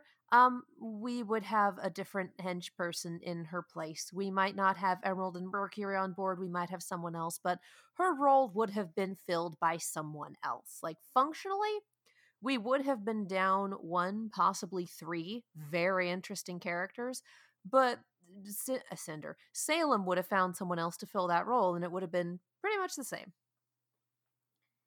Stacy, how about you? I think that's a really good point, looking at the kind of society that cultured this like possibility in the first place, that Cinder's situation could even exist. And now seeing Cinder's arc through the rest of the volume and kind of getting even deeper into her character, honestly, would Rhodes have calling child services and getting her taken out of that situation, would that have been enough to completely sway the course of Cinder? I think it depends on what kind of foster care system they have in place. If Rhodes had cultivated a relationship with her, had become kind of her mentor at that point, and just kind of passed her off into child services and left her, I think there are still feelings of resentment and abandonment, and that power dynamic would still be completely askew. So I don't even know if that would help. That's a fair question. Mark, how about you? I think the second child services people showed up, they would have just been added to the body count. Like, you think, like in a similar thing of Rhodes, like, you think you can help me? No one can help me except for me. Like, the second Rhodes trained her, she was able to act upon the killer instinct that she had been developing ever since starting to, quote, work under her stepmother and stepsisters. Like, she was on that road for a while. And so the only thing that it would have done is add more bodies to the pile, in my opinion. I think that's also fair. maybe not necessarily child services, because again, I don't know what kind of support systems exist within the world of Ruby. But if he had successfully rescued her, I'll put it that way. If he had successfully rescued her from her situation and become her mentor, I would kind of have to agree with Katie. I feel like Salem would have found somebody else to fill Cinder's slot in this show, essentially. Personality wise, that person might have been very different, but ultimately Salem would have found somebody else that she thought she could use um, and manipulate. How that would have changed things, like our first thought is, oh, maybe this would have made change things for the better. Like maybe Pyrrha would still be alive. Maybe the people who died this volume wouldn't have had to die. That's not necessarily true. I mean, if anything, things might have been even worse because even though Cinder's done a lot of terrible things to our team, she's also made some very critical mistakes that cost her dearly. If somebody else were in her place, it might have been somebody who was more willing to listen to directions. It might have been somebody competent. Yeah, it might have been somebody who didn't lose to Ruby at the end of Volume 3, you know? It might have been somebody who didn't try to get petty revenge at the end of Volume 5. It might have been somebody who, after getting knocked down a peg earlier in this volume, didn't kill her coworkers, you know? Just because, granted, again, Cinder's life would have been very, very different had Rhodes successfully rescued her, but ultimately Salem would have found somebody else to use, and it might have actually been even more beneficial for Salem's plans, having somebody who didn't let their ego constantly get in the way of accomplishing her goals. That being said, I would absolutely read or watch the AU in which Cinder becomes a huntsman and actually like maybe ends up being a professor at one of the academies. Ew. Like, ew. what? You don't want to fix it, Vic? Or you don't want an alternate universe where like she's actually a decent person? Megan, I'm going to throw a concept back at your face that you just mentioned. Do you believe in destiny? Oh, no! Damn it! Do you think she would have turned into a terrible person no matter what? At the very least, I think she would just be a bad teacher. But wouldn't that be fun to watch too? I mean, no, like in the sense where Michael Scott is a bad boss and is only fun to watch half of the time, and then I don't want to see the Scott's Tots episode of Cinder's life. No one should endure that. Some people are not cut out to teach. It requires a very specific skill set and a very specific mindset. The skill set can be taught, the mindset not necessarily. I do not think Cinder would be a good teacher. I think she would be a hell of a huntsman. I think she'd be very maverick and terrible at working in teams, but I would be here for the Huntsman Cinder AU. I would be here for the she's at the Fall of Beacon but on the other side AU. Like, I would be here for that, but as a teacher? Ooh. Dude, she's not even a good substitute teacher. She wouldn't even put a movie on. What would she do instead? Exactly. That's the question. Oh my God. Katie, when you said I want, like, she could be there at the Fall of Beacon, but on the other side of it, I got chills thinking of, like, the AU in which Cinder's a competent huntsman, and we get to see the person who replaced her in Salem's plan, and just her thinking, wow, that could have been me. Or, who knows? maybe even if Rhodes had successfully rescued her, I mean, years of living in this oppressive society anyway, she very much could have recognized that, like, the only reason I'm out of here is because of the kindness of one person. The whole system's still really messed up and needs to be destroyed. Like, she still could have decided just on her own terms that, like, the whole Huntsman system needed to be eradicated. Like, she still could have come to the same conclusion. I don't know. It's a very interesting thought exercise going what could have been. And I would definitely be down for reading the fics, talking and exploring about what could have been. The world is a mess and I just need to rule it. And then she runs into Salem. Shit. Pretty much. Another question from Equestrin. Think we might get some Neo backstory next volume? Ooh. Let's start with Stacy on this one. Neo backstory? I am manifesting that it is inevitable and we have to. Because yes, I think that is where we're headed, and I need it and I want it, and please give it to me. Yes. Mark, how about you? I mean, I touched on this a little bit in the last episode. If you're new to the show, make sure to go back and listen to all of our recaps and our reviews, and may give you a little bit more of a look inside our madness. That's the word I'll use. I think so. I think wherever we land will provide us an opportunity to understand how Neo communicates, and as a result, we'll be able to hear her story. I feel like most likely, yes, we will get some. And I also think that the longer she's around in the show, the more they'll push it back. That said, I would be absolutely fine with Neo just remaining an enigma from start to finish. And I know that's terrible of me, but I feel like that would also be fitting. Where did she come from? Where did she go? Nobody knows.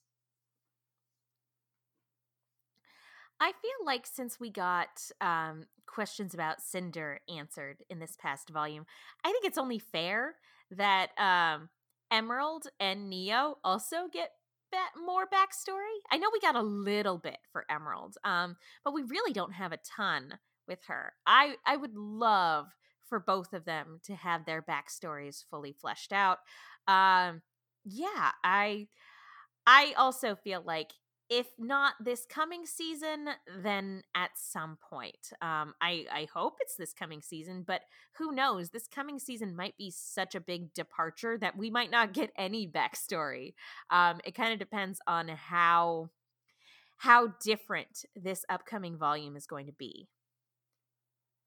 Okay, next question. This one is from Brandon Dodge at Brandon Dodge 176. How do you feel about Winter's arc over the course of the series so far, and where do you see her character going in the future? Let's start with Mark.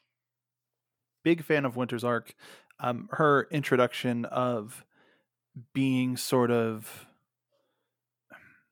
lapdogs is not a subservient to, very much a person in the command of Ironwood and an underling, and somebody that I think we were presented at first to maybe sort of be at odds with about, but as we see her relationship with Weiss, as we see her relationship with the rest of her family, and her dedication to duty, we then can go back to volume 3 and I understand where Winter's coming from when it comes like this, and she has been one of the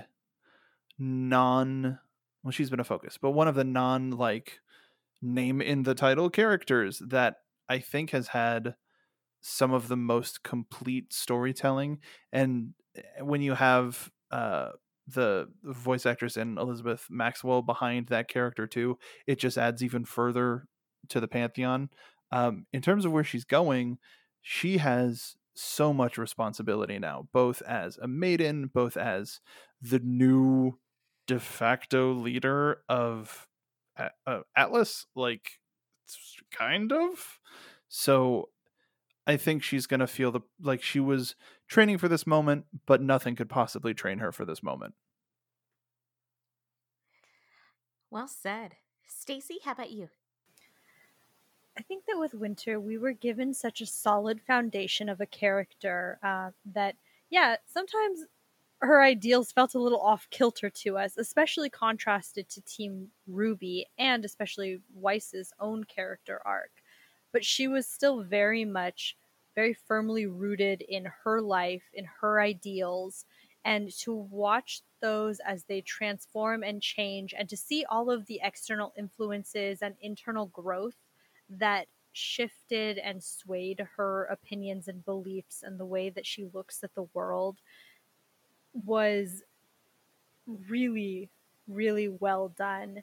The emotional depth of Winter over the past several volumes has kind of been surprising. I don't think I expected to be so interested in Winter's story, especially with that very rigid military, this is who she is introduction, and who she was expected to be and who you were expected to think of her as.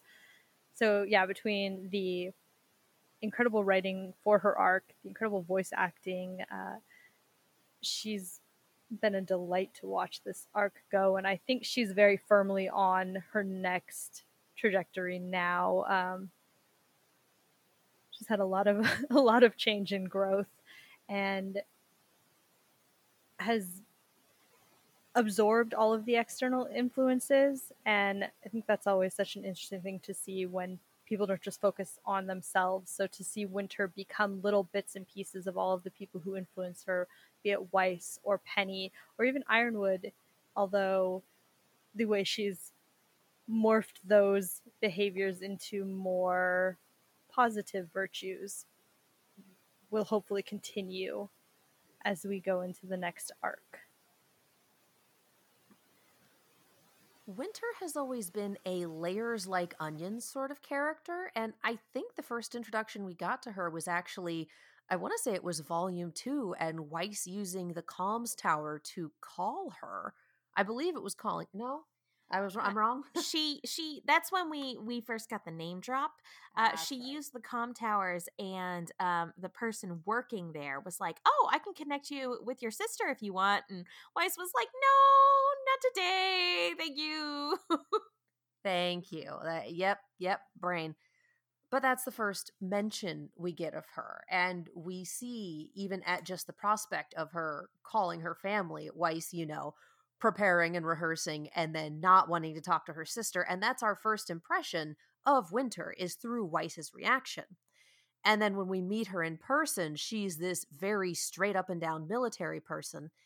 And I love that we start peeling back the layers the more that we see of her. Even still in volume 3, she's talking with Weiss and bonding with her about her summons and whatnot. We got we had the short in between where it's a flashback where she was helping to train Weiss. And then we got to see so much of her over these past 2 volumes.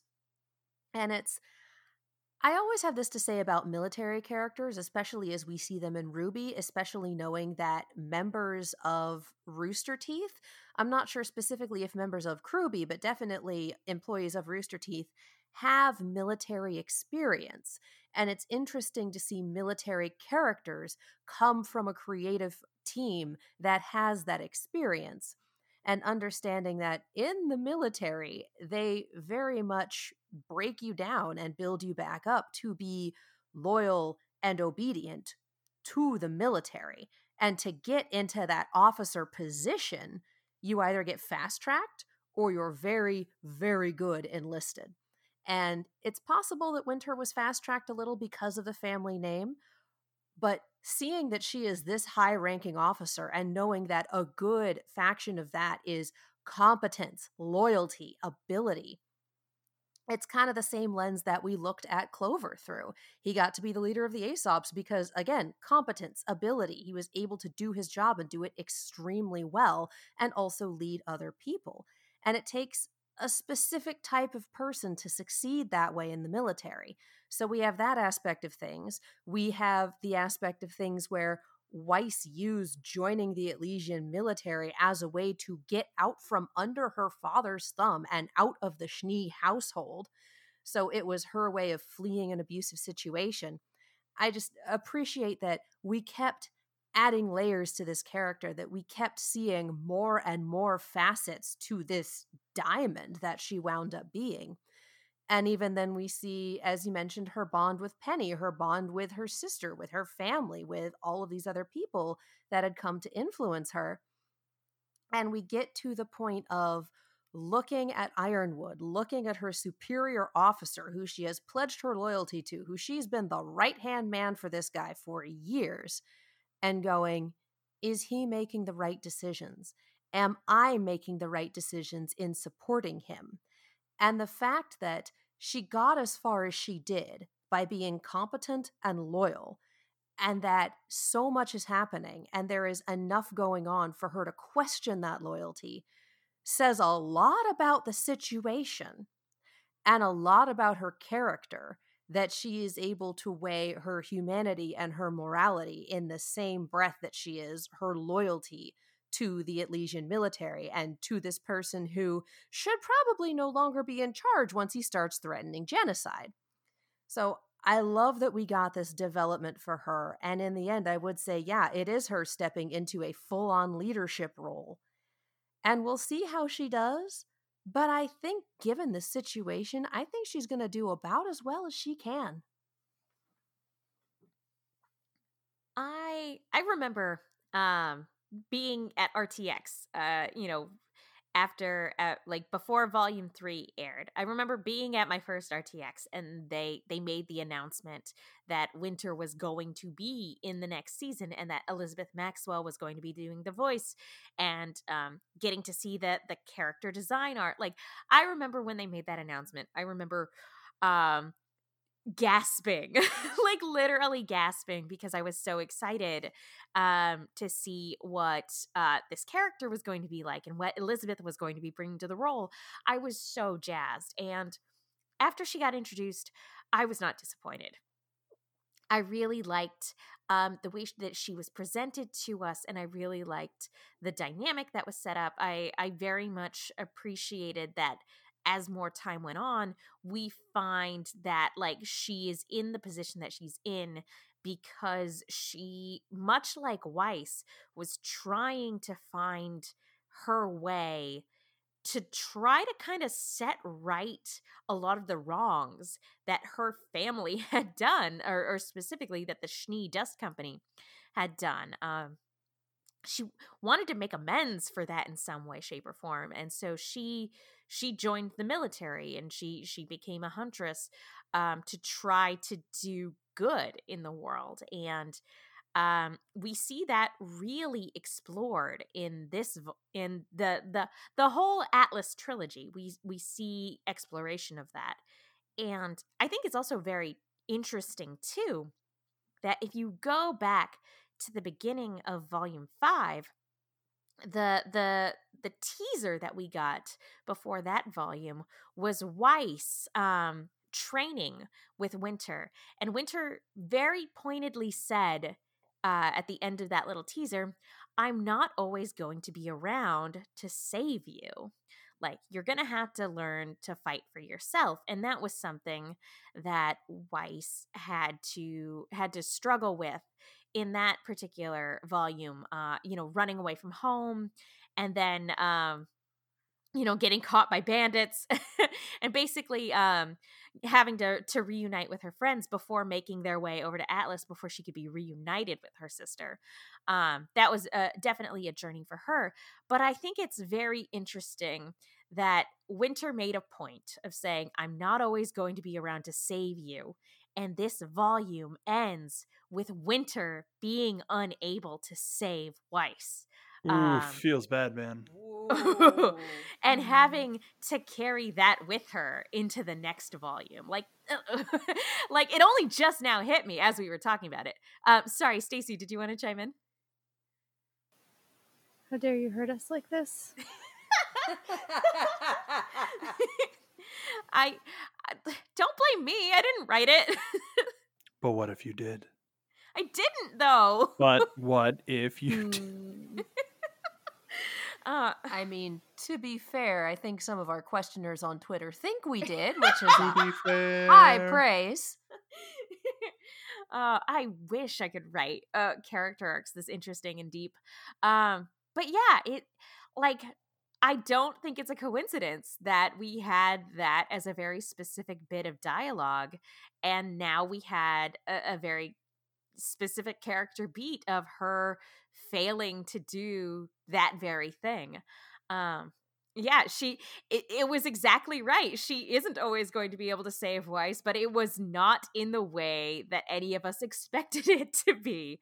So I think that's absolutely phenomenal.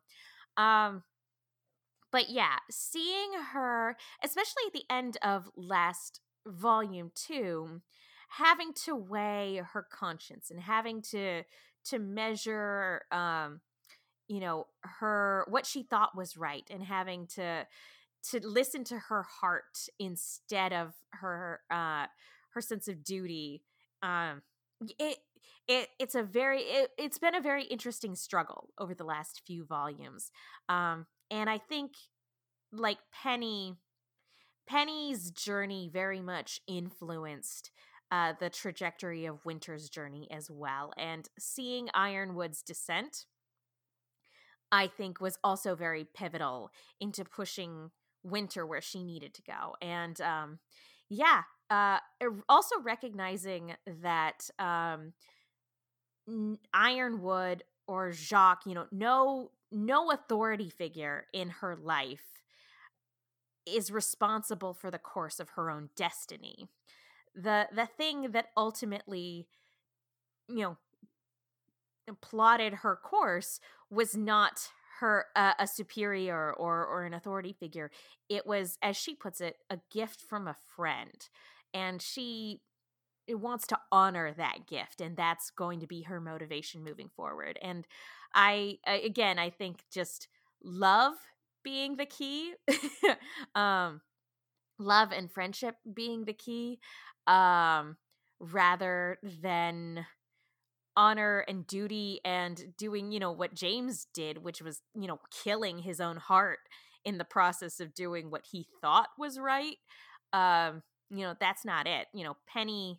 Penny was able to do the right thing because she listened to her heart. Winter was finally able to do the right thing when she started listening to her heart, and so on and so forth. So I guess like the main thing is going to be how they deal with this immediate loss, and how she now has to adapt to being the figure in authority, as opposed to deferring to somebody else, and having to wrestle with not only the loss of people around her, but also the great gift of the power that she's been given. So there's a lot that the writers can play around with. There's a lot of depth there. I think it is fair to say that eventually the maiden powers will go to our 4 main RWBY characters. What that says about Winter, I mean, I don't want that to be true because we really love Winter, but if that's going to be the culmination of her character arc, it's going to be a hell of a journey to get there. But yeah, we'll just have to wait and see. But yeah, regardless of where she's going, I think it's going to continue to be fascinating and moving. And I can't wait for more. On that note, let's move on to the next question. Justin on Discord wrote, Volume 8 made a substantial focus on time and showing how a series of events play out in clear fashion over several days, as opposed to vaguely defined weeks or months like in earlier seasons. Do you think this approach helped or hurt the season in any way with how events played out? And do you think this method should return in Volume 9, 10, etc.? Also, who do you think had the best / most interesting / entertaining character arc across 7 and 8? Let's go ahead and start with Katie. Ooh. I think in terms of time, it's good for volumes to alternate. Like, I think we had in volume 7, we had a good chunk of time that was just montage. We did some huntsman work. We leveled up. We worked on Amity. We, took care of business. I think this particular approach was very good for this season. I think it was good for the end of volume 7 all the way through volume 8. It's actually something that Attack on Titan is also really good at. You have some volumes where there are montages, time skips, you get to level up, you get to do some stuff off screen. And you have some volumes where you sit there and go, what do you mean the past 15 episodes have taken place over the span of 8 hours? No one has slept? Are you serious? And I think that works really well for hitting home for the audience just how much can happen in the span of a day or 2 days, just how much something can change in that short an amount of time, and just how much every decision matters during those times. Because when we have the spread out seasons, when we have the seasons that take place over a longer amount of time, sometimes it's a little easier to lose track of actions having consequences. Sometimes it's a little harder to keep the thread of, oh yeah, this thing happened here, so now months later, this is a thing that's occurring. But for seasons like this, where it's almost immediate action consequence, I think it works really well for what it was trying to do. I think it works extremely well for this is wartime. Everything goes insane. Split second decisions. Nobody gets time to rest. For what they were trying to do for the back end of 7 and for this volume, this approach worked incredibly well. I don't know if this same approach will work for the next volumes. It's going to depend entirely on what type of story they're trying to tell and how much they're trying to fit in. If we are getting a road trip, doing it in real time would be a chore. We've all done road trips. You can't not do things in real time in real life. And yeah, if we are doing a road trip, and especially if we are flashing back and forth to multiple locations, possibly multiple dimensions, as I think might be the case, who even knows, then the everything in real time, everything happens so quickly approach, I don't think will work as well. We'll have to see what sort of story they're trying to tell and how things play out. In terms of character arc, again, I'm just going to put down Ren and walk away, just because that level up for his semblance was chef kiss. That is the sort of thing I love, and I am super biased. Stacy, how about you?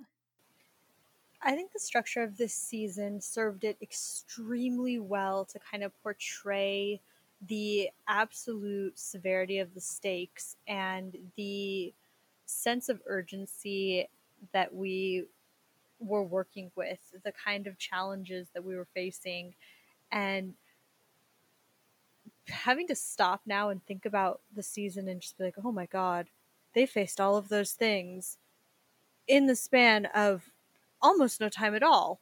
Just constant action after action after action, things that they had to take in and deal with, and it really puts a sense of gravity to what is happening around them, how crucial their decisions are, and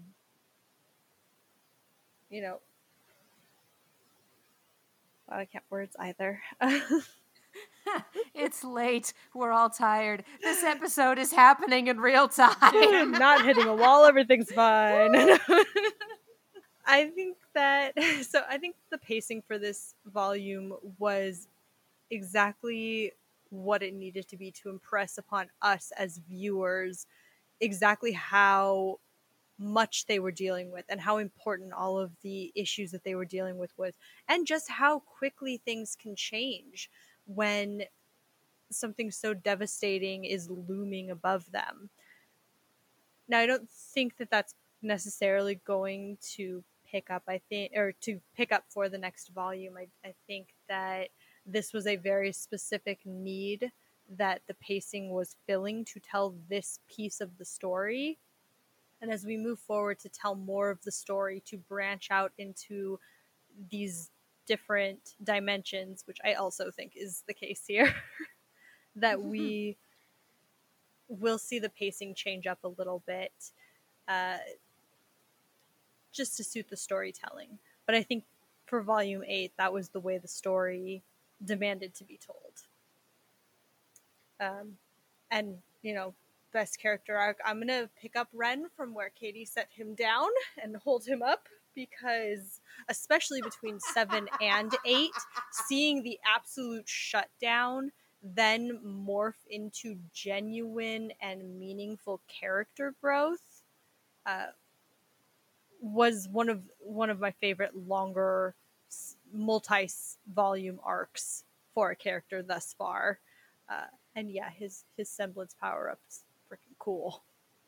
I'm sorry, when you said that, I just got this image of like holding him up on Pride Rock, like at the beginning of The Lion King. Good, because that's exactly what I was picturing when I said it. Fan art, Yes! go. It's Nora. Nora picks him up and Yes! holds him high above her head. I asked you please to stop doing that. I just want to hear Sam Ireland in Nora's voice. I want it. Ah, what we wouldn't give for Nora covering the Circle of Life. Does Sam Ireland have a cameo? You think I'm kidding? I'm not actually know. kidding. Mark, how about you? Pacing and character arc. Go. All of the investments that we make from the wonderful anything that we get from people supporting us on TeePublic or anybody supporting us on Anchor is entirely going to booking a cameo of Sam Ireland singing. This is what it's led to. This is what your tax deductible donation. Sorry, I just want to know. It's hard to cover more than what everybody else mentioned about time structure. I don't think we're going to get the same amount of time. Like I've said before, and you can go and listen back, that I feel like this next season is going to be a variety of different time frames. I feel like the time that we're going to see pass for one group isn't going to be the time that passes for another. I think we're in like a hyperbolic time chamber sort of a situation where one group is going to experience time longer than another, but we won't know that until the very end.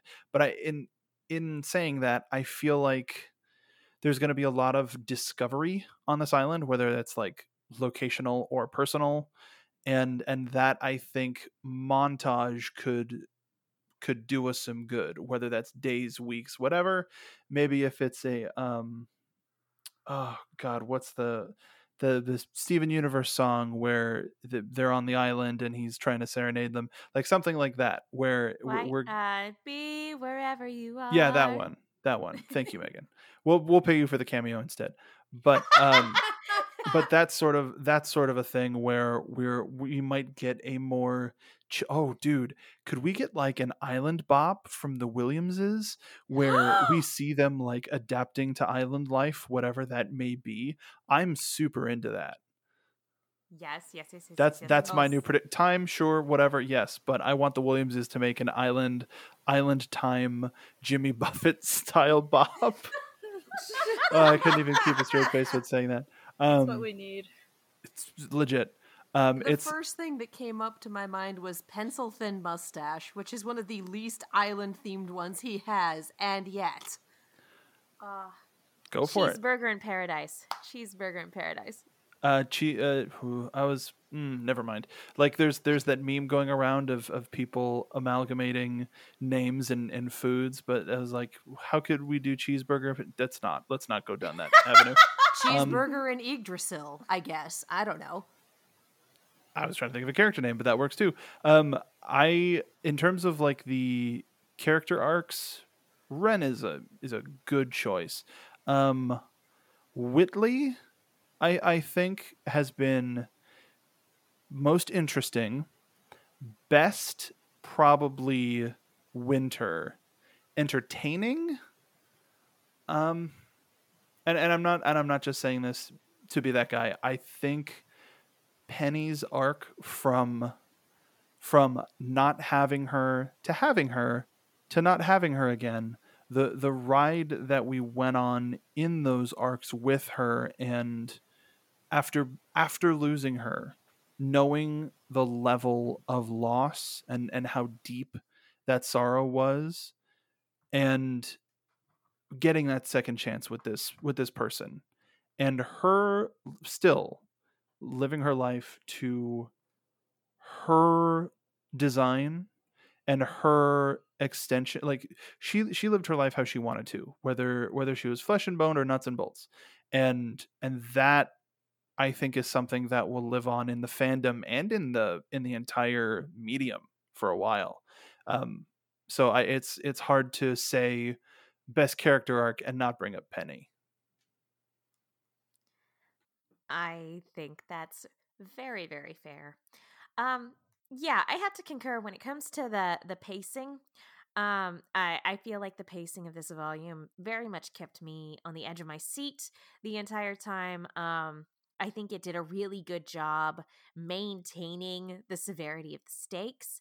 Um, Katie, you beat me to it with the Attack on Titan comparison.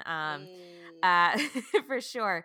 But the something that I really appreciate about the pacing of this volume is that it very much ties into the reoccurring theme, both in this volume and in previous volumes, of the culmination of choices. And, you're never going to know for sure if you've made the right choice. What's important isn't, but like what's important isn't necessarily lingering or dwelling too heavily or to the point where it debilitates you from making further choices. You can't wallow in the mistakes that you made. You should certainly try to learn from them, but you can't really wallow in them for too long if it keeps you from continuing to try to make choices. Um, and I like that because throughout the last couple volumes, Ruby's been having to make choices and never knowing if they're the right choices, as any leader has to do. And then dealing with the consequences of those choices. Were they always the right choices? Who's to say? Kind of like when we were talking about, well, what if Rhodes had done this earlier? We really don't know how things would have turned out because ultimately it doesn't matter because he didn't. In the same way, where I know a lot of the fandom got really mad at Ruby for concealing the truth from Ironwood and saying like, oh, maybe things wouldn't have turned out the way they did if they had just been honest with him from the get-go.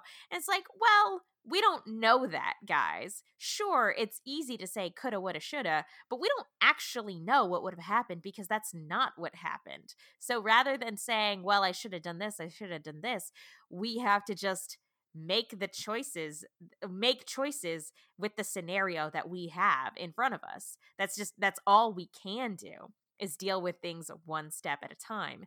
And I think that the pacing of this volume really tied into that reoccurring theme. So I very much appreciated that. I be I That's a theme looking at Ruby that I really, really have enjoyed over the past few volumes, and so I very much like that the pacing tied into that this volume. As far as yeah, I have to agree. I don't think that's the type of pacing we'll be getting for the next volume. I definitely think there's going to be some wibbly wobbly, timey wimey stuff happening. I don't know to what degree because I don't know where we're going. But I don't think that the pacing for this volume is going to necessarily translate to whatever they have in store for the next one. Maybe later on when whatever weird side road trip we're about to go on reaches its culmination and we go back to the kingdoms, maybe we'll go back to this type of really breakneck pacing. But I think in the meantime, we're gonna go on a journey. And I think we're just gonna have to see where that journey takes us. As far as best, most interesting, entertaining character arcs, I feel like the arc with the most heart, obviously, is Penny's. And I think it would be wrong to say anybody else.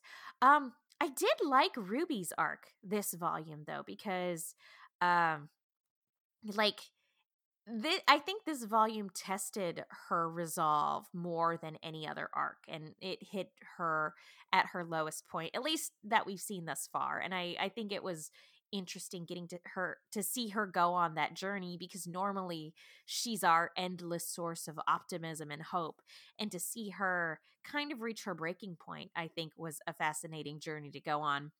I'm actually going to go with a kind of unpopular opinion, though, maybe, because I do think that the most interesting character arc, at least for me, was watching Ironwood's character arc, because every step of his descent, I kept going, he could still turn around, right? He could still turn around. It's just a little murder. It's still good. It's still good. It's still good. It's just a side character. It's fine. Probably. Council member, whatever. Who can? Okay, now. Okay.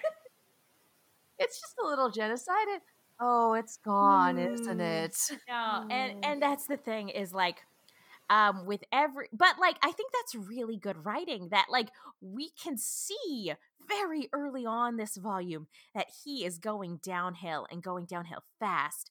But I kept going, like there was still a part of me that was like wanting him to turn it around, and the more I wanted him to turn around, the deeper he went. And I think that I think character descents can be just as interesting as character growth. And I think people kind of maybe sometimes mistake that as like, we'll get into it at a later time, but like I feel like watching his descent was extremely interesting, because as Katie brought up earlier, as the volume went on, like it really did feel like a coin flip as to whether or not he was going to see the error of his ways at some point, and it would have felt fitting in either scenario. So when he made his choice to double down, it felt like it felt like a payoff for the culmination of his entire arc. Yeah, it again, just because he didn't become a better person doesn't mean that he didn't have a good arc, if that makes any sense. And I thought it was a very interesting one to watch. Again, maybe unpopular opinion here. And we wanna thank Billy P, aka Master of Puns, for asking the following question. Penny, for your thoughts, do you think Volume 9 will be another travel volume like 4 or 6, or will they just skip it? I feel like we all kind of just answered this in the previous question, but thank you so much, Billy, for asking this question. We really appreciate it. Thank you. And I think that's actually going to do it for us for tonight. We still have a ton of questions to get through, but we've been going for quite some time. And so we think we're going to go ahead and answer the remainder of these questions in part 2 next week. So until that time, Mark, where can people go if they want to keep up with you? You can follow me on Twitter, Instagram, and Twitch at Mark B. Donica. And you can also check out, now that we've debuted it, the Yayo Talk Show with myself, Kaden Jensen, Molly Flood, and Al McClelland. It just sort of, I've been talking about it the past couple of weeks, but our episode 0 is out. It is a romp, a jaunt, a quick trip down sort of the avenues of our minds, so you can get a little bit of our group dynamic as well as our One Piece sensibilities. We also rewrote and re-performed the pirate rap, which was the original 4Kids One Piece theme song. Oh God, that was man. We have great stories to tell about the creative process of this and how this all sort of fell into place. It's all Al's fault, and I say that with all sincerity and respect for the man. But go check us out. You can find the show on Twitter and on Anchor at Yayo Talk Show, YAYO Talk Show.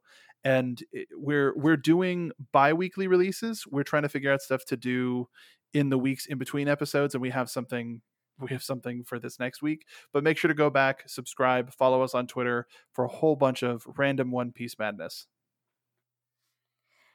Stacy. I'm Stacey Shuttleworth. You can find me on Twitter and Instagram at Stacey Shuttles. Usually I'm just crying over the jewelry making process or various things that I'm watching, including Ruby, which is going to live on my mind for a very long time still.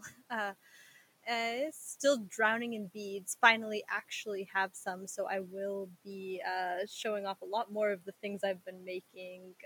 Most current series has been a Hades-inspired line of jewelry, so if you're interested in beading or how you put various jewelry findings together, then I'll detail some of that on my Twitter and Instagram. I'm just interested in wearing what you put together. Fair enough. I'm Katie. You can follow me all over the social medias as well as on YouTube and Twitch at Kiaxet. That is Kiaxet. If you like reaction videos to Ruby, to other Rooster Teeth things, to also varied miscellaneous things, they live on that channel. I am also the host of an Overwatch and Overwatch League podcast called On the Point. We have been on hiatus because it's been the off season, but we are coming back when the season starts in less than 2 weeks at this point, and oh boy, it's gonna be wild, y'all. And I'm Megan Salinas. You guys can follow me on Twitter and Instagram at The Menguin. That's TheMenguin. I also do a Lost retrospective podcast called No Love Lost, where my co-host Will Link loves Lost, and I don't, and we talk about it. And I have a YouTube channel where Katie and I talk about horror things. It's called Silver Screams. Go check that out. Be sure, again, to follow the whole team at the Rooster Team. Follow us on Twitter, all that jazz. Be sure to join our Discord, which you can do in the description below. You can support us on TeePublic. You can support us on Anchor. Be sure to support our sponsor, Fred. We love you guys. And we have one more announcement before we go.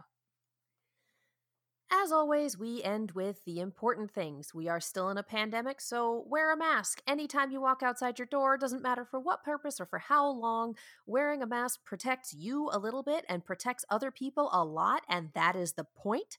Make sure you wear your mask. Make sure you get vaccinated when you are eligible to do so, and if you are medically able to do so, please do the thing. That's how we're going to get out of this. Yes. Support your essential workers. They do not get the chance to stay at home to work, and they are dealing with a number of people who have not put basic human compassion as one of their priorities. So be kind, be supportive, be patient. That also goes for your postal workers. The post office is still suffering from shenanigans. So buy stamps, be kind, be patient. Black Lives Matter. Black LGBTQIA lives matter. Black trans lives matter. Black Lives Matter. AAPI lives matter. That has not changed. That is not going to change. When an election comes around, make sure you vote in it if you are eligible. Check your voter registration. Vote in your local elections because local elections are how change gets made at a larger level. You implement it locally and it goes up. Also, contact your representatives. They are supposed to represent you, so make sure that they know what you want. If you like what they're doing, tell them, be specific. If you don't like what they're doing, tell them, be specific. And then also tell them what you would like them to do. You can email them, you can call them, you can text them, you can fax them if you still have a fax machine somewhere. All of that is equally valid. Contact your representatives. They are supposed to be representing you.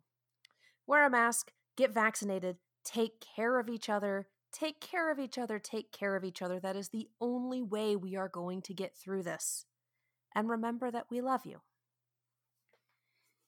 Thank you all so much again for listening. This has been Ruby Redux, and now it's time to say goodbye.